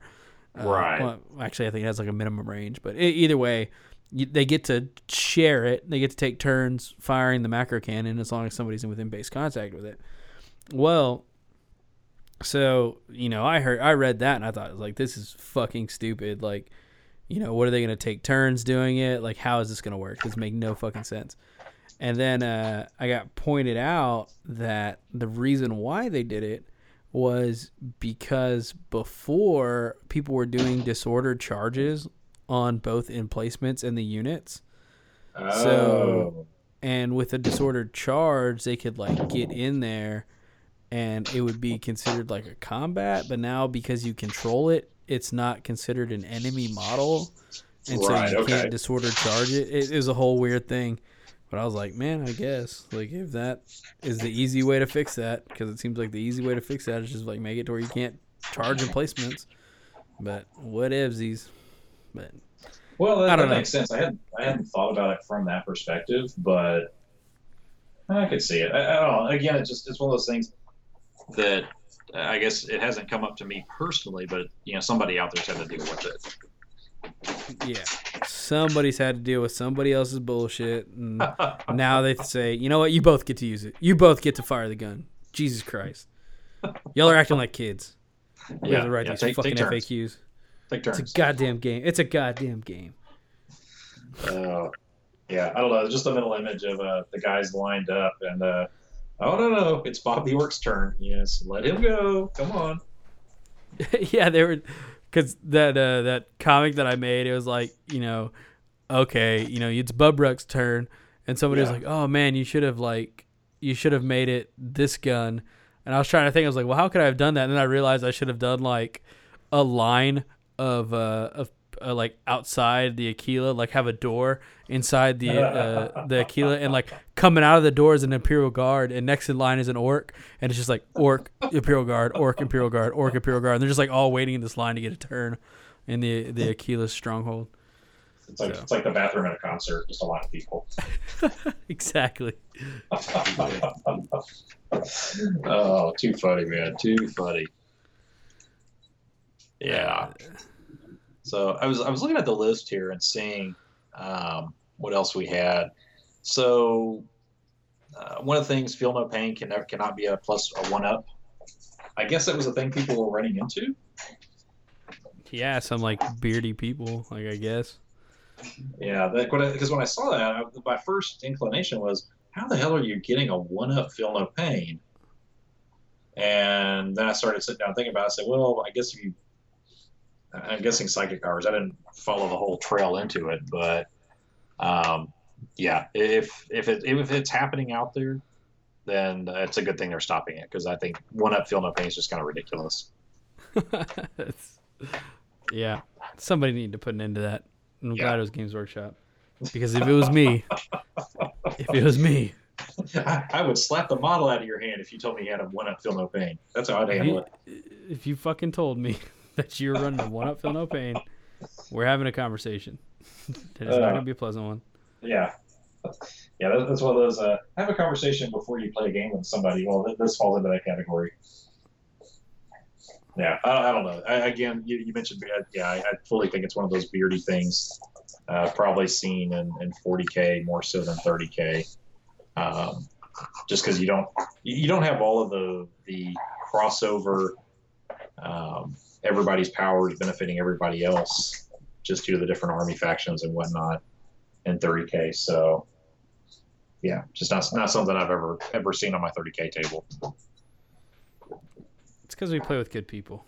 I think so. I think our scene and our meta is pretty chill and pretty narrative, pretty fluffy. And yeah, we try to beat the other person's ass, but we try to do it in the right way. Don't bring that garbage to me. Yeah, I'll shut down real quick. Don't be bringing that bullshit in my game. Yeah. All right. So, looking at everything, it doesn't really seem like there's a lot much that's a big deal. I mean, everything else is kind of simple stuff. They kind of said Grav affects Void Shields on a 6 now. Yeah. But we don't really play enough Grav. Flying Monstrous Creatures kind of got some updates. That's it's something that we have to worry about too much, so that's not a big deal. What about the can't move through walls in a ruin? How does that make you feel? Because that was a big deal in my first game of the tournament in Adepticon. He drove a Malkador through the wall, and because it was considered a ruin, and he just like Malkador and Furnace in my face, and obviously couldn't fit through a door. So can tanks just not go in buildings now? Is that a well? So I guess I'm of two thoughts, and I'm actually going to pull that up so I want to see the exact wording on it. So give me just a second. I am pulling that up on the little sheet here. Because, so I've got one unit or one model that can quote unquote move through walls, and that's the Maragul. So I'm kind of curious, and I've got the terrain pulled up here. So give me just a second.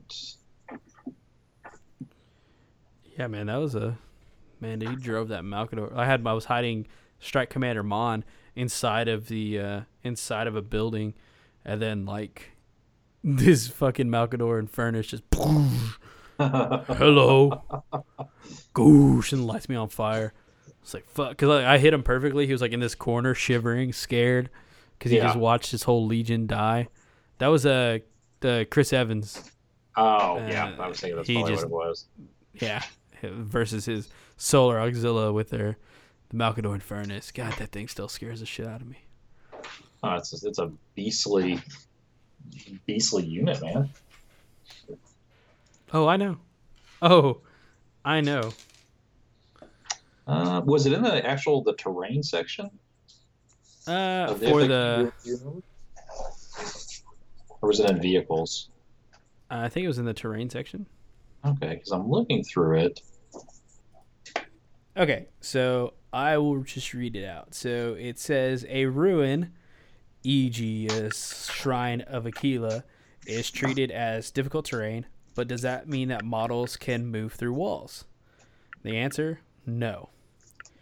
So now, just any model just doesn't get to just wiggle its way through whatever walls it wants to, which I think that's always how we've always played it, was this wall's not going to stop a fucking Spartan. And now it's yeah, it is. That's a strong ass wall. Yeah, I could definitely see that having an effect just on the way you play certain things. you know, being able to ignore the terrain checks doesn't mean you're just going to plow through it. I don't know. I've done that before too. So that's an interesting change. And yeah, that's really good. It's going to make you stop and think. You know, if you've played, I know I've driven tanks into ruins before, you know, perching them on top of little half walls and whatnot. So I guess that's a thing of the past. I don't know. I think that brings up more FAQ than it needs to. So like now it's like, okay, do you have to have doors? What about windows? Can you go through a window?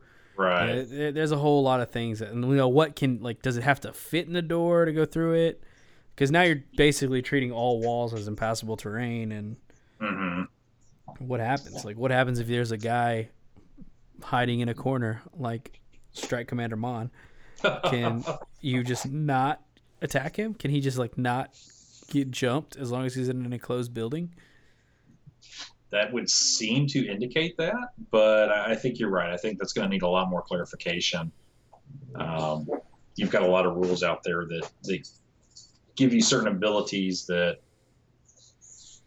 I'm not going to say counter it, but maybe just sound counter to it. And I think it's going to cause some confusion.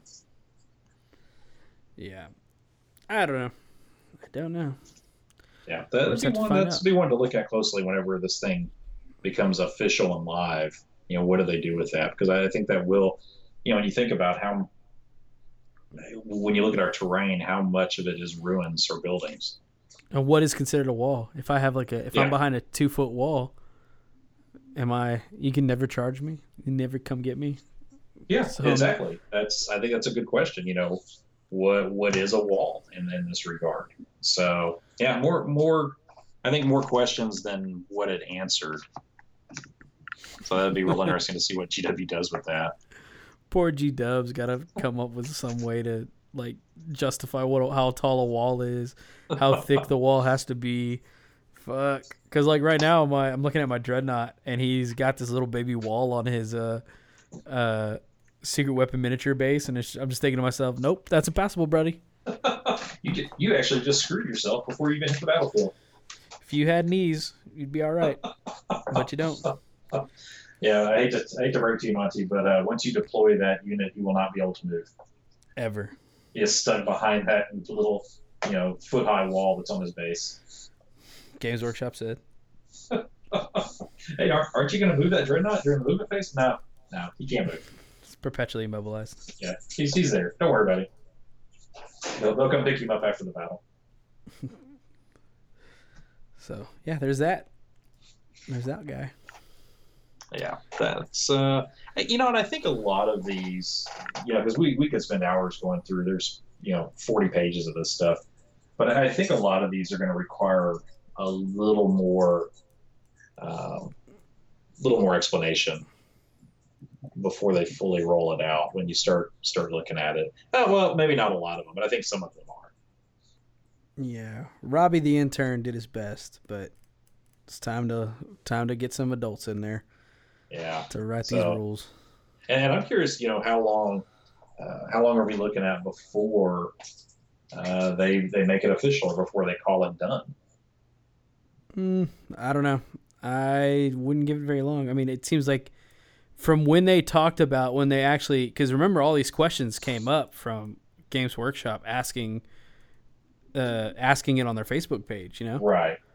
What FAQs would I like to see? And I mean, that was only a month ago. Yeah, it wasn't maybe 6 weeks at the longest.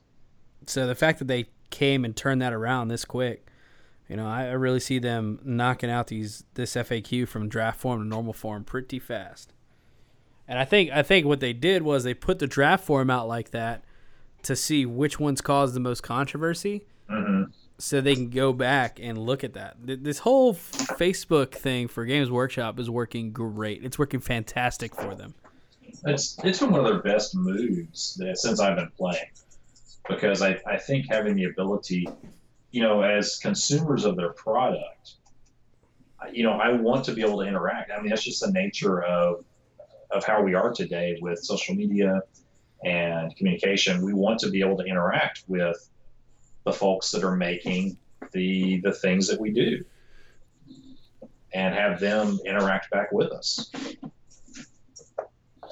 So I think it's a super smart move on their part.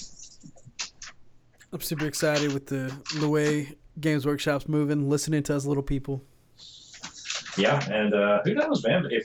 If you go by that, there's a certain silly image on the internet regarding that grenade ruling, and I don't know, but if you see it change. Hey, if it does change, I feel like it was our comic that made it change. That thing got so many comments, and so many people just like got their like. What was funny is like how the amount of people that were like, "Oh, this is how I've always played it. That's how it's always been. I don't know what's wrong with it." It's like, well, then you've obviously never played anywhere outside of your house. Like, come on, homie.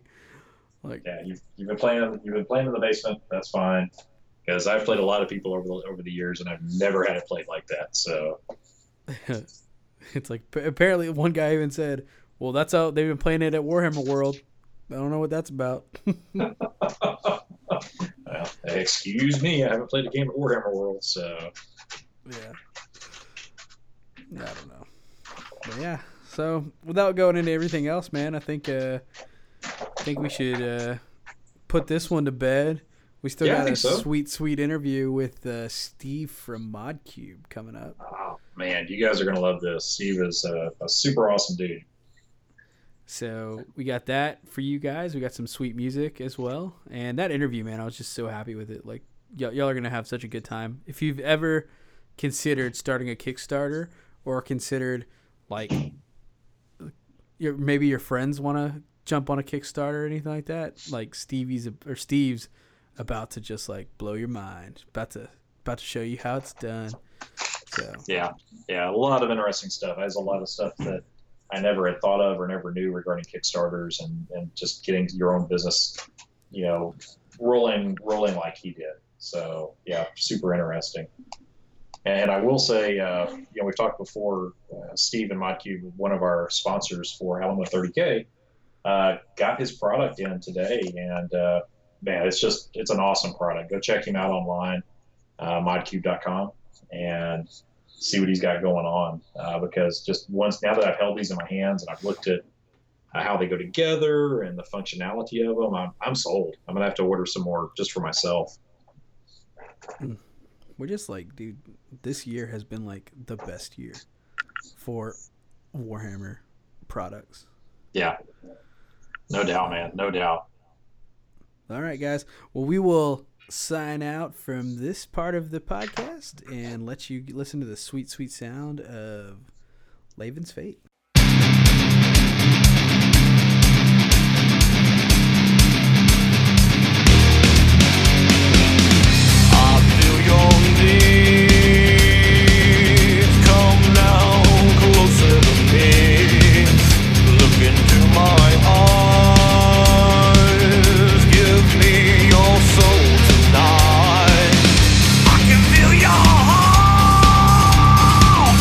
Your blood is what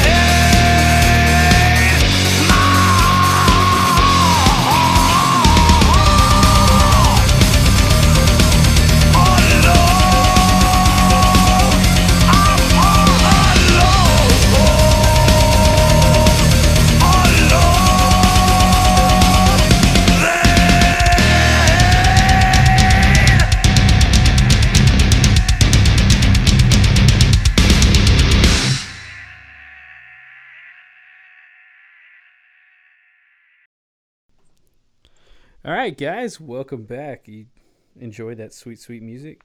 We actually got a guest for y'all. We actually have Steve, right? Not Steven, Steve Yeah, just Steve. from ModCube. How's your day going, Steve? It's great. Good to be here. So, Steve, we actually got you on because you offer a cool product, and we wanted to kind of go over, like, what you offer. You had a Kickstarter. You want to kind of explain, what your company is or what you do? Yeah, so I think, met your whole crew at Adepticon. It was pretty great. We were running the ModCube booth. It's just modcube.com. If you Google ModCube, or pretty much what pops up. And it's just a 2-part cube that you put a bunch of tokens in. So you can put in tokens for, 40K or Infinity, Malifaux, whatever game system you're playing, and kind of assemble the cubes and use them as a way to just kind of reduce table clutter. So, I found as a, War Machine player, and even for 40K, people are carrying around these tackle boxes now where they've got all their tokens sorted, and they kind of open it up and rifle through and pull out, okay, this is my knockdown marker, this is my shaken or my smoke marker, and this is my wound counters. And, you just got everything spreading out. And, you've got these sideboards on tables now that room for all your kind of paraphernalia. And, one day me and my friends were playing around. We're like, man, it would be great to just put 6 tokens on one cube. Why hasn't somebody done that yet? So we did it. Is that really like how it went down, though? Is that how the epiphany happened? Or, yeah. Like, well, was it, or like when you thought of it, you were like, this is fucking genius. Like, this is.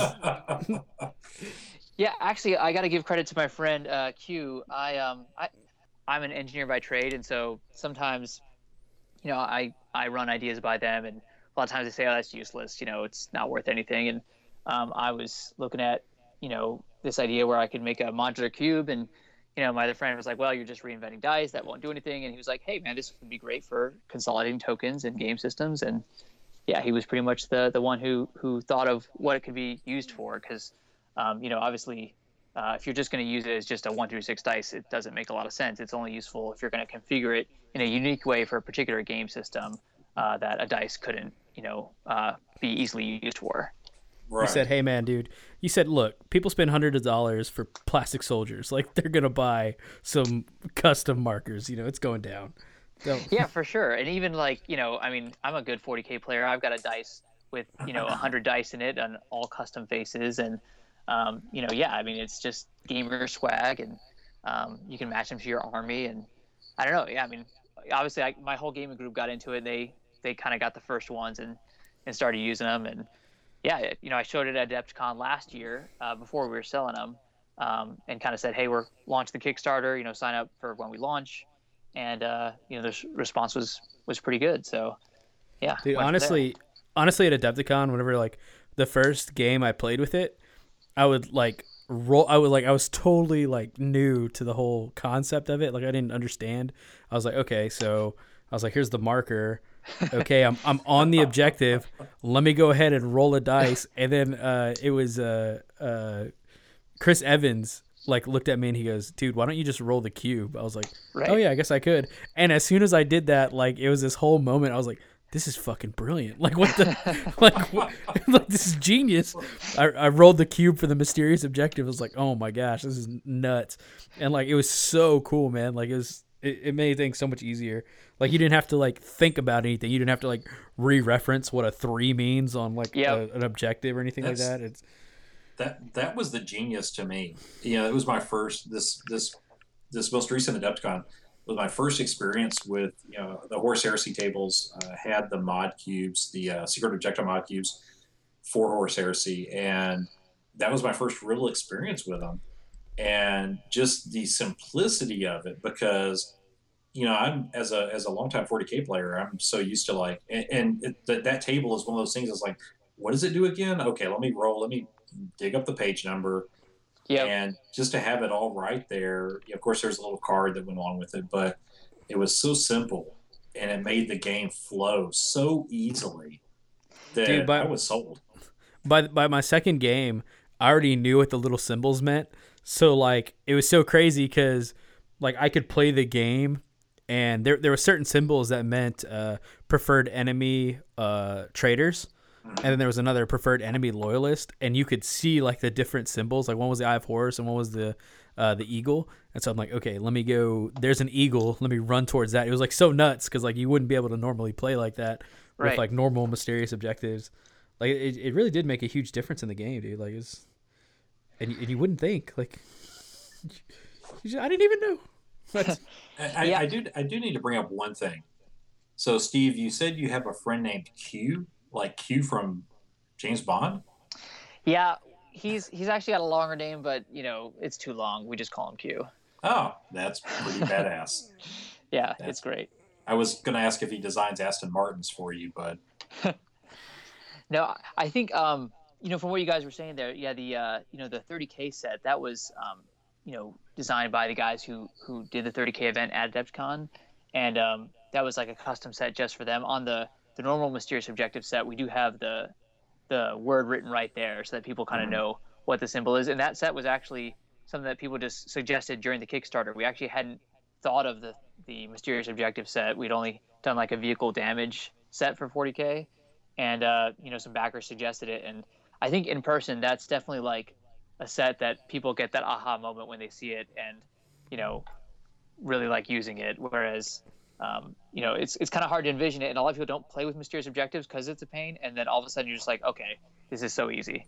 Yes, so. It totally is, man. Like never have I looked at a Mysterious Objective after I was on the Mysterious Objective and referenced back to it. Like I've never thought, oh yeah, there's the Skyfire objective right there. It's always been like, what does that one do again? Whatever, it doesn't matter. Just ignore it. Like if I can see the little symbol, I remember, oh shit, there's a flyer. Let me run to that thing. Yep. It's so good. So good. Like if you don't mind me asking, like how long before the Kickstarter was like funded? Like how long did it take? I know on the top of your head. I think we had a goal of like 15K, so we funded the first day, and we ended up at like 45. Badass. So yeah, it was great. That's one awesome. Day. Like what a relief. Like did you wake up did you sleep that day? Like did that happen, or were you just watching it like the people donating? Yeah, so it's funny because we were talking before the recording here about just how much gaming time we get or don't get, right? And obviously doing the ModCube, you guys doing the streaming, it's just you lose all your gaming time. But yeah, I mean that was a whole nother level of like not having any time during the Kickstarter. I mean, it was just crazy because people are messaging you. You get a lot of websites picking you up, and then people point to it and say, hey, you should go over here and comment. You should go over here and comment. And I think my work suffered that month. Definitely, it was very, very busy month. So like, it's so funny because you can't tell your job that. Like you can't be like, hey, hold on, like yeah, I'm kind of a big deal in the wargaming scene right now. You don't. Yeah, I mean, I did kind of show other engineers the cube design, and they were cool with it. It was exciting, but yeah, that was like a no sleep month, especially when people are asking for new designs for the various game systems. We had a whole Firestorm Armada like movement during the Kickstarter. It was one of the last goals we unlocked because it doesn't get a whole lot of play, but it was also like the most complicated set to make.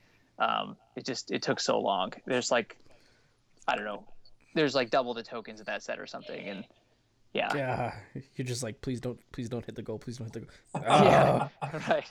It almost, Fine. it almost does a little bit of that. I mean, it was great. I mean, I love it. We just cut some sets of those actually earlier today, but yeah, it's really complex. Whereas you compare it to like a 40K set, and I think 40K just as a game as well, it's simpler. I mean, there's not as many crazy statuses to keep track of as in some of these other really, really token heavy complex games. So if you don't mind me asking, how many games does ModCube support? All the games. I think yeah, all the games. Yes, all the games. I think it's about 20 right now. We actually have a custom option on the website too, and so sometimes people submit like sets that we don't make right now. So someone just submitted like a BFG set. We have a Guild Ball set, but someone submitted their own custom one anyway with like some extra options that weren't in the set that we had on the site. And so it's kind of people can submit their own art, but yeah, I think we've got most of the big systems, and it's almost 20 on there right now. I always got to ask this whenever like it's a custom anything. Like, have you ever gotten one that was just like out there, like weird as shit? You're like, oh wow, no, we can't. Like, have you denied anybody one? Like, Yeah, I don't know. we haven't had that yet. But that's I was actually worried we might have to turn some people away if they were using like protected symbols. But yeah, for the most part, people have been pretty good. We pointed on the custom site, we pointed people to kind of another site that has free art that's free to use, and so I think people have mostly taken advantage of that. Oh, okay. Wow, that's super nice of you. People don't think about that. People just don't think. Yeah, I mean, because I've noticed it before. I mean, because I used to organize like custom dice orders for DACA. I'm like a mod on DACA as well, and you know, they always have disclaimers on there that they can't do, you know, protected art. I think it's the same for like T-shirt companies. And anytime you've got custom stuff, people are going to want, you know, I don't know, Mickey Mouse or something on it, and Right. they just have to be careful. And obviously, we even though we make, you know, our best sellers are X-wing and our 40K sets, and even though we make tons of 40K sets, we know we don't say GW anywhere. We don't use anything close to any of their art. We made everything ourselves because, you know, we just don't want to dance with that elephant. That's Yeah. exactly right. Yeah. Yeah. There's been a lot of examples out there of people that have had to deal with that. So Yeah, I I mean, don't you look know. at like guys like Chapter House, and I think it was really admirable of them to like stand up for themselves, but at the same time, I think, you know, that can just kind of ruin your life. So It we have no does. interest. Especially when you don't LLC that shit. Like, you just assets frozen. Yeah. All assets. Yeah. You're not Yeah, it's paying your rough. house note this month. Oh, still, man, that is a legal battle that will go down in wargaming history right there. well, That's right. I think the repercussions of that are still kind of it's still going through the community. I mean, even now. G-Dub will take you to court. That Yeah. is. Yeah, I They think have- even in you know, some of the like even GW's actions themselves are a little bit different. Like a lot of the art, if you look at the art for Age of Sigmar, all the art is directly correlated to like a model for the most part. Like if you look at the Mhm. art of a new orc, it looks just like the orc model. You know, they changed the names of everything to be something that they could actually, you know, trademark. IP. Yeah. Yeah, so I think it definitely had a huge effect on both GW and the wargaming industry. That's for sure, man. Like, definitely. I sat there and I was trying to figure out why they called him Oryx now, and I was like, oh yeah, that's right. Yeah, They're, yeah, it's they're Chapter locking House. it down. Yeah. That's right. Well, I think we'll continue to see that as we move forward. You know, we saw that with Imperial Guard to Astra Militarum. Adeptus Astartes. Yeah, exactly. It's something that the company as a whole is it's pivoted a little bit to address. But yeah, I see their point, and I think there's still. I mean, you still got room to do complementary products, but you just got to watch what you're doing. You know. Yeah, for sure. I think, you know, and I mean that's part of the appeal of even something like 30K is, you know, Forge World, even though they're part of the same company, they're kind of a little bit off the same path and seem like they can do some interesting things.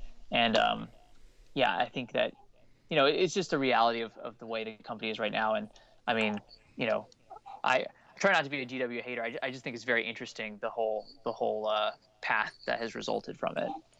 Well, yeah, I agree 100%. I think it's somebody that started out, you know, I started in 40K several years ago, and, you know, seeing, you know, because I've purchased from Chapter House, you know, the things that they've offered, you know, different third-party companies over the years, but just seeing how the company is evolved, I guess, and then seeing, you know, especially now that they've got a new leader in the company, and I'm curious to see what's going to happen going forward with regards to how they third party stuff is here to stay, and I guess I don't want to make this a whole third party discussion, but you know, third party stuff is here to stay. It's not going away. You know, it's just the way of life when you come to multiple genres, multiple items. So I'm going to be curious how the new CEO of GW handles it. And Yeah, what do we see going forward? I think there have been some really encouraging signs. I mean, bringing back specialist games. They're adding points to Age of Sigmar now, and apparently a lot of that was in conjunction with seeing events do it, and the fact that they're acknowledging events now. So I think all that is really exciting things. I mean, I certainly keep an eye on it just because for example, we don't have a Blood Bowl set yet, but hey, man, if Blood Bowl's coming back, we're gonna make a set of mod cubes for it. Heck so. yeah. Oh, sweet. Yeah. Yeah, and that's go ahead, Michael. No, I just like thinking about all like the different like mod cubes for like Epic and for you already said Battlefleet Gothic, but like Necromunda mod cubes, just all the things. Oh yeah, I mean like I said, as soon as I get off the call here, I'm gonna go back to the BFG set we're cutting right now for one of our Adepticon volunteers who he designed it, and yeah, I mean all that stuff's great. I mean, I don't know, everybody usually starts out with GW games, and that's kind of what you would keep playing if it was an option, right? And so Yeah. I was like, I'm still excited for Drop Fleet. I was all about Drop Fleet, back to Kickstarter. My whole group's into it, but I mean, if BFG comes back, I mean, we'll probably be playing BFG, and Yeah. I'm certainly very happy to make mod cubes for whatever products GW makes. I think they make some great games. For sure, dude. For sure. They've got it figured out, and I think they're actually coming around. Just like friendly wise, you just noted, they got Facebook now, so yeah, exactly. like that says everything. It's like the golden age. If you haven't checked it out, check out the Blood Bowl Facebook. It's hilarious. They do it like they're game announcers. It's really good. Oh, I have not checked that out yet. Oh yeah, dude, it's fantastic. Like it's a good time to be a gamer all around. That's right. You got sweet mod cubes floating around. You've got Games Workshop not suing everybody. It's just it's a good time to be in the Age of Sigmar is gonna get points. Like that ruffled so many feathers. You were a fantasy player, I'm guessing. Yeah, I was pretty hardcore in fantasy. End of 7th into 8th. So yeah, I was into it, and I'm real happy about the development. I think it'll broaden the fold that they can appeal to with the game, and actually that was the most requested set at Adepticon, was for us to make an Age of Sigmar set. I think they've got a mysterious terrain element that's kind of similar to the Mysterious Objectives that, is like, oh, it's a pain. I got to go look up the table, roll for it. So we'll probably end up making a set for Age of Sigmar, especially now that it's getting points and might see a little bit more competitive play. Dude, that's so crazy to me. Like, I just couldn't imagine, like, somebody coming up to me. It's like, hey, the game I play has this. Make a cube for it. And it's like, I don't even know what that means. Like, what do you want me to do? Like, kudos to you for like having the patience to figure all that out. Yeah, I mean, it was really great during the Kickstarter. We got a lot of like, hand holding from, for lack of a better word, like in-game experts. So again, Firestorm Armada, I was like, I've seen some games played, but I don't know, what ratios I should make of how many you need mines, how many Admiral tokens, and we had a couple guys guide us through it. Things like Infinity are really token heavy. 40K I play and I knew well enough and was able to kind of do it in conjunction with my gaming group. But we definitely got a lot of great feedback on the other games. And I mean, right now there's so many games just because of same element. Kickstarter really opening up the possibility of companies getting their name out there and getting their game out there. And like I said, it's a great time to be a gamer with all the options we have. For real, man. So what do you see, now, and I agree, I think now it's kind of a golden age. I grew up playing D&D. I played D&D through high school and the early 90s, mid 90s, late 90s, if you will. And as far as tabletop games go, what do you see as being the future as far as what you're doing? What do you see as, what do you want to be on the cutting edge of as we go forward? Yeah, we've kind of got our own little niche with the, we titled our company Third Dimension Gear, and I'm really interested in widgets, I guess, for lack of a better word. I'm an engineer, and I like designing little plastic parts, and so, we're basically looking at making more things like that in the future, and can't talk too much about it. We got something else coming later this year, hopefully, but yeah, that's where we're going to be, put in our efforts. As far as like gaming itself, I mean, it was so interesting. I play War Machine, and there was this whole move of War Machine players into a game called Guild Ball. I don't know if you've heard of it, but Oh yeah. you know, yeah, I mean, it picked up steam like crazy. I mean, those guys are running a Kickstarter right now for a board game, and they've got almost £2 million, I think. Yeah. So, you know, I think that you're going to see a lot of the playing field is just a lot more level for other smaller games to pick up steam, and I think we're just going to see more and more of that. So Kickstarter, man, are you about it? Like, is that like your go-to now? Like, if I ever come up with another badass idea, I'll just sling it on Kickstarter, get it real quick. You know, one day, have the funds available. You know, it's really interesting. I think, you know, I've actually backed like 250 Kickstarters. I mean, I got addicted to it, and you know, I watched it partially because I was interested in running one, and you know, partially just because you know it was cool, all the different things that could result in it.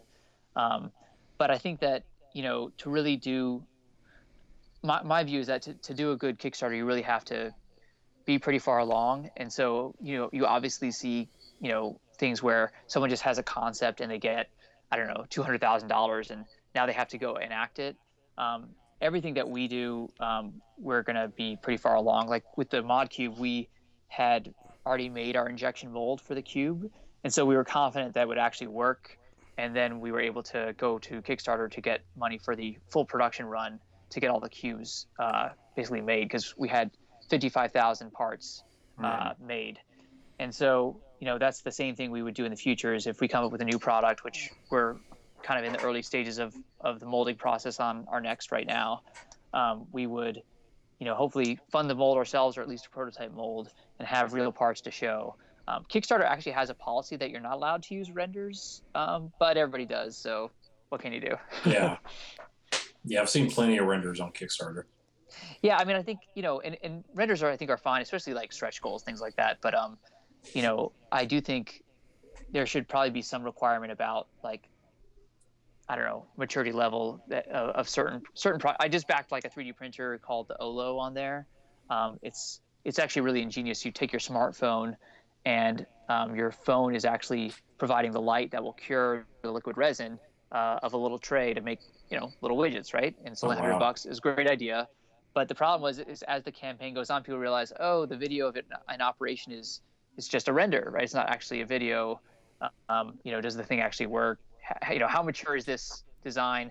You know, they raised $2.3 million, and it's a big question mark right now. So anyway, I could go on forever about Kickstarter. I think it's amazing, but I think they need to add some more oversight, or else I think you know, the government or someone else is going to be forced to kind of regulate them a little bit more. It's crazy, like how many like failed Kickstarters are out there, and like how many people like like, because you don't get your money back for that. It's like, oh, you tried.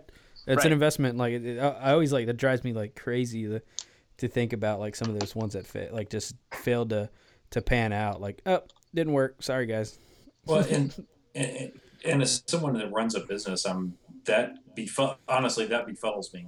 You know, as far as when you look at investment versus exactly what Steve's just talking about, you know, maturity of your product and maturity of your idea.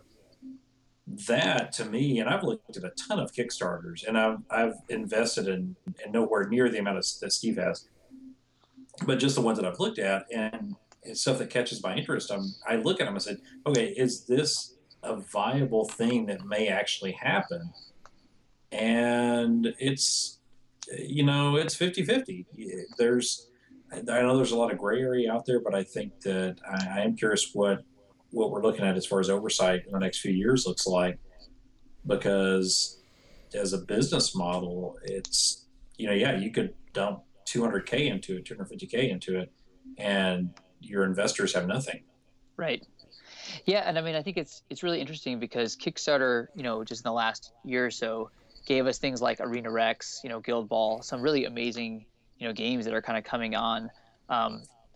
But, you know, at the same time, yeah, you have all these, you know, catastrophic failures, and yeah, it's just interesting.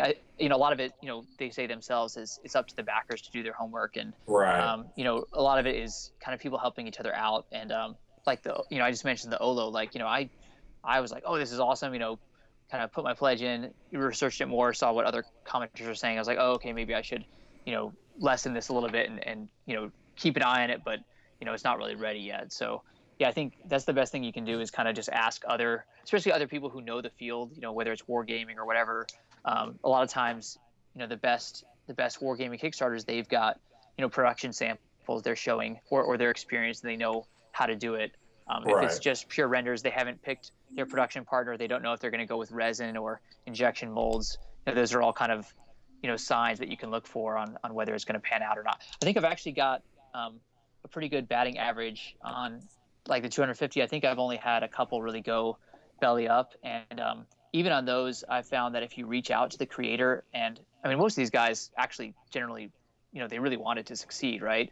And so if you reach out and ask them and say, hey, I pledged for this, but I can see it's not going to happen. Like, can I help you cover the shipping cost, or can I take this instead? And I found almost all of them are willing to work with you, except the real crooks, and you can't do anything about those guys. They're no good. Which are few and far between. Yeah. Exactly. Most of these guys are dreamers, and sometimes they get in over their heads. I mean, we even had that with the Mod Cube, right? Like all of a sudden, I think we raised like 47,000, and we got a little bit extra through the backer kit. Kickstarter takes a cut, but even after all that, just call it 40K, that all of a sudden they just drop in your bank account.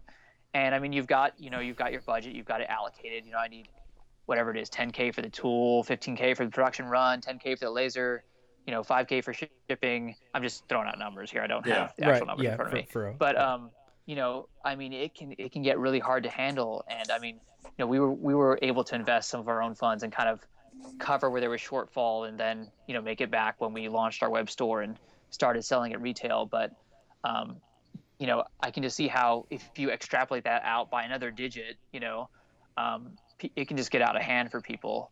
And I just think it's crazy because you're almost seeing all these creators go through a crash course in logistics, where they really just wanted to make like a painting, or they wanted to make a resin miniature, and they didn't know how to handle shipping to 5,000 people. So no, I think that's a tremendously accurate point, because just looking at what you want to do, and there's so many ideas out there, but how do you execute it? And when you talk about execution, how do you execute it? Not just as far as like, okay, I've got a product in my hand, but I've got the production costs, I've got the product getting it to the person, I've got all the in-between costs. Yeah. It's a lot of people, I don't, I'm not gonna say they don't think of that, but they're not prepared maybe to handle that issue.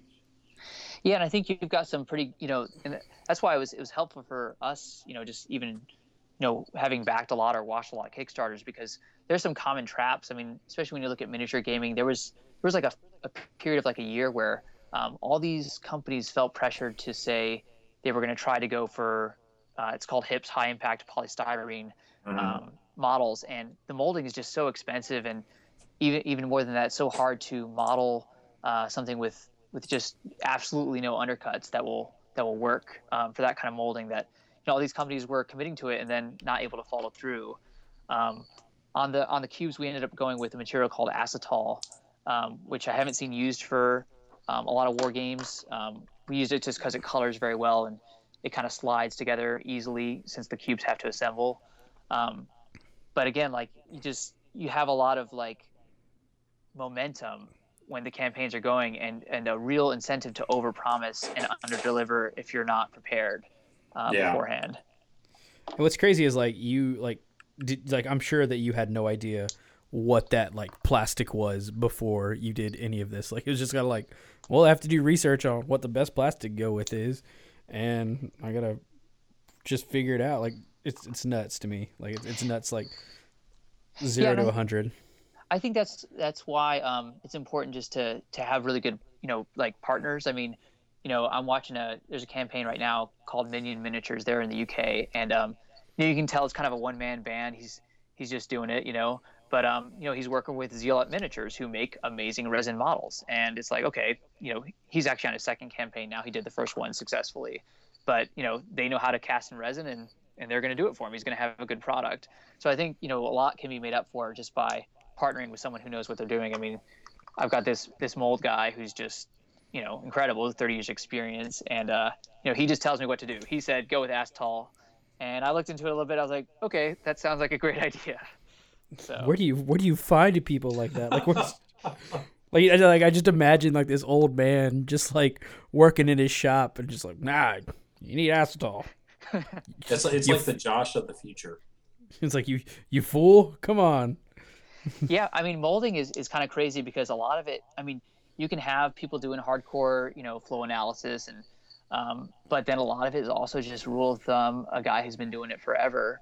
And yeah, I mean, most molding companies are going to have a guy like that who's kind of calling the shots or giving the advice. Once you get through the salespeople and kind of talk to the person who knows what they're doing. So did you find this like Mr. Miyagi character, or like did you know him for a while and like?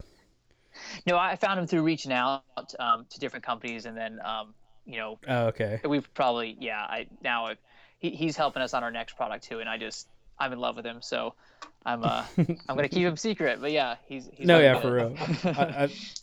I just thought like maybe you put on Craigslist like looking for a mold guy. Yeah, dude looking for a mold guy. Actually, it's interesting because a lot of people don't. My initial contacts were just through a really simple site called mfg.com. Stands for manufacturing.com. I used it in my capacity as an engineer, and it's a really good first step just for getting some basic contacts. You will get like 1,000 emails from Chinese companies that only speak Chinese and stuff like that, but you'll also find some really good gems in there. Another thing that I've used that I found really helpful is a site called upwork.com, upwork.com. And just again, if you're just looking for like a basic artist and don't know where to start, I mean, you can get some really great commission people on there. And when you look at exchange rates, let's say a guy in Russia is doing the art, I mean, you can get a pretty good rate. So yeah, I think there's a lot of things that I try to help other creators when they're first starting out, because it is kind of daunting, and you learn as you go. But That's it's been a awesome. good experience. Pay somebody in rubles. It's like, what is this, like 35 cents for 12 hours of work? Perfect. That's the kind of artist I need. My whole interpretation of Russian business is from the Saints. So Yeah, that's all you need to know. yeah, just go from that. Yeah, actually, come to think of it, we did have an artist we were working with. I did a lot of the art for the ModCube designs initially, and then during the Kickstarter, it was oh my gosh, we need to make 12 more sets in 2 weeks because we've unlocked all these stretch goals, and we started working with another guy there, and come to think of it, I actually don't know exactly where he was located. It was all through again, like a commission base, but yeah, And he's great. he has no idea. Like, he has no clue what he did. Like, some kid. Meh. I sent him pictures. He put it in his portfolio, so I don't know if he knows what they're for. I don't think he's a war gamer, but Borstev, tonight we eat. You guys are terrible. That's us. In Mother Russia. That's all I think about. Yeah. That's awesome, dude. That's but yeah, just like, I'm glad we kind of like spoke about how much work you actually like put in, like, because when I think Kickstarter, I think, man, they just get all this money and they just hit the ground and go. But nope, it's all work. Yeah, it's interesting. I've kind of debated that before, like how much to talk about it. I like to talk about it because I find it interesting for one, but I think it's kind of that question of like, do people want to know how the sausage is made, but yeah, I mean, it's just, another term I use for it here is, sweat equity. We're just going to put in as much time as we can to the ModCube and the next things we're working on, because, it'll grow the business, and then hopefully that'll result in a better return later. But I mean, definitely, like, I have a young daughter now, and that resulted in lack of sleep, but even before that, the ModCube, I think I was sleeping about half as much as I was before. I mean, it's just, there's a lot to do, and it kind of never ends. So you got to build that ModCube empire for her. Well, yeah, and I think that's exactly it. A lot of people don't realize that it's just like any small business starting out. You're going to have to put in the 14-hour days, the 16-hour days. Right. to make it to take off, to Yep. make it something. And to be honest Yeah. with you, man, like you did such a good job. Like I could like, if I didn't hear about the whole Mod Cube Kickstarter until after we were playing with the Mod Cubes, and I learned it's like, oh, this was a Kickstarter.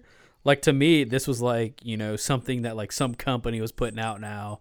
That was like I was like, man, this is like really solid. Like this is like a so good job to you, man. Like you would never know that's a guy named Steve. Oh, that's great. Yeah. No, I mean, I love hearing that, and that's obviously we're trying to take things a step at a time and get more professional. We were talking just before the show, but our next big step is all these stores have been asking us, hey, can we sell these things? And we're going to try to get some retail packaging together to actually put them on a shelf, because it's the same thing. As I've looked at things in stores, I was like, wow, we could put our cubes in that package. It could sell just like anything else. So that's our next big step, to try to sell them in stores, not just on our own website. Hasbro's gonna pick y'all up, and then Wizards of the Coast. Yeah, that's what I was gonna say. Wizards. Man, that's gonna be crazy. Wow, that's awesome, man. Be Yeah, in Walmart. Yeah, sorry, I just said he's gonna be in Walmart. Yeah. Yeah, You and never know. well, that's the other thing. Actually, just last thing on the whole sausage making. I mean, it's an interesting question, because anybody selling it, not even that quantity, but any kind of quantity close to that, they're no longer able to make the stuff themselves, right? They're probably some factory's making it somewhere, and we make all our tokens in-house right now, which is pretty cool, because then for one thing we're able to have a lot of quality control, but for another we're able to just say, oh, do we want to put out a new set for Age of Sigmar or something tomorrow, and we can do that because we're making it ourselves. So it's we're kind of in a hybrid position, because we had our cubes molded at a factory and made a huge bulk order, but still kind of produce the tokens ourselves. And even on what we're working on next, we're kind of trying to keep that balance where we'll do a fair amount of it in-house, because I think that's the quantity level we're at. We can do it in-house, but it also gives you more control over it, which is neat. That's fucking cool, dude. Like, that's cool that you can like pop out some custom cubes. Like you can just get drunk one night and be like, I'm gonna go make some Age of Sigmar cubes, and I had a great idea. Just whip them out. Yeah, and then sometimes you find that the output is not quite as awesome as you thought. But again, that's the benefit of doing it in-house, Yeah, exactly. Just, put it in the shame bin. Put it in the shame bin. There is a bin here. Actually, I'm trying to clean up, and yeah, it's about a foot deep. This little box I've got just full of discarded, especially when we're first making a new set. Sometimes you're like, oh, I wanted the line to be thicker, or I wanted it to be more legible, or it's too close to the side, and so yeah, all those go in the bin. Dude, you better be careful, man. Like you mentioned something like that, you're gonna get all sorts of emails like, I'll take what's in the bin. I'll take all the discarded. No, I thought about that. I mean, we cut like, I don't know, a full sheet. We had like 15 sets of vehicle tokens, and somehow we had left off the Jink token. I was like, could I put these on like the second class thing with no Jink? But then, I mean, sometimes it's just easier to just cut a new set and kind of start over. So you're gonna get emails. I never Jink. Send them to me. Send them my way. I have no Jink. My army is all Sakarans. There's no Jinking. Play Death Guard. Yeah, I'll take them. I'll make a deal. If anyone's local, they can come by and they can rummage through the bin. Yeah, I think other than that, it's almost like it's the same thing, right? We've got 80 tokens in each set, and sometimes it's like if you're sorting them and you drop a token, it's like, is it really worth finding that token and trying to put it back in, or is it just worth just starting over? And yeah, it's a weird balancing act. You do the math on, and how much did the acrylic cost here, and how much time was it? It's just, yeah, sometimes it's shameful, but it's just easier to start over. I just picture you looking at the ground like, oh man, it rolled right under the cutter. Well, see, I just had this mental image of TFL guys who go to Nova thinking, I remember Steve said we could just stop by and dig in the bin. And he's got these dudes just knocking on his door one night. Yeah. We're from Texas. Yeah. Waking up your 8-month-old there. We'll bring the bottles of Black Velvet. Don't worry. Just give us your key. Yeah, thankfully we finally got a separate space for cutting. Cause definitely don't want to wake anybody up. That's territory you don't want to tread in here. I can imagine.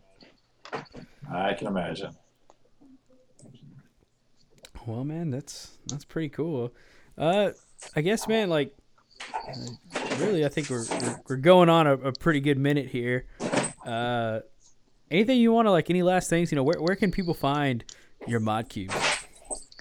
So yeah, they just get them at modcube.com. I think it's still. I got to get a computer guy to help me. I think it still kind of gives an error if you're on a phone, but if you're on a PC, modcube.com works great. You can see everything we've got there. We've got a custom page, and if you've got any questions, people can just email info@modcube.com. And yeah, we've got it all on there. And then we'll be at Nova Open. We were just at Adepticon, and I think you guys will be using our stuff at the Alamo, which is awesome. Definitely. So yeah, just keep an eye out, check them out in person, and then go on the website and if you like them, you can order a set. We have a discount if people order like 2 sets. You get a discount, covers makes it free shipping basically. So yeah, check it out. Oh, cool. Free shipping. And how would, like, you said, like, pretty much custom offers were always, you just send that, like, just the info at ModCube, and then they can, like, try and send you, like, what all do they have to like make a legit custom order? Yeah, there's a nice, like, instruction sheet on the website. It kind of shows the grid we use to cut, and a website that we recommend where there's, like, free art that you can use that doesn't have any rights on it.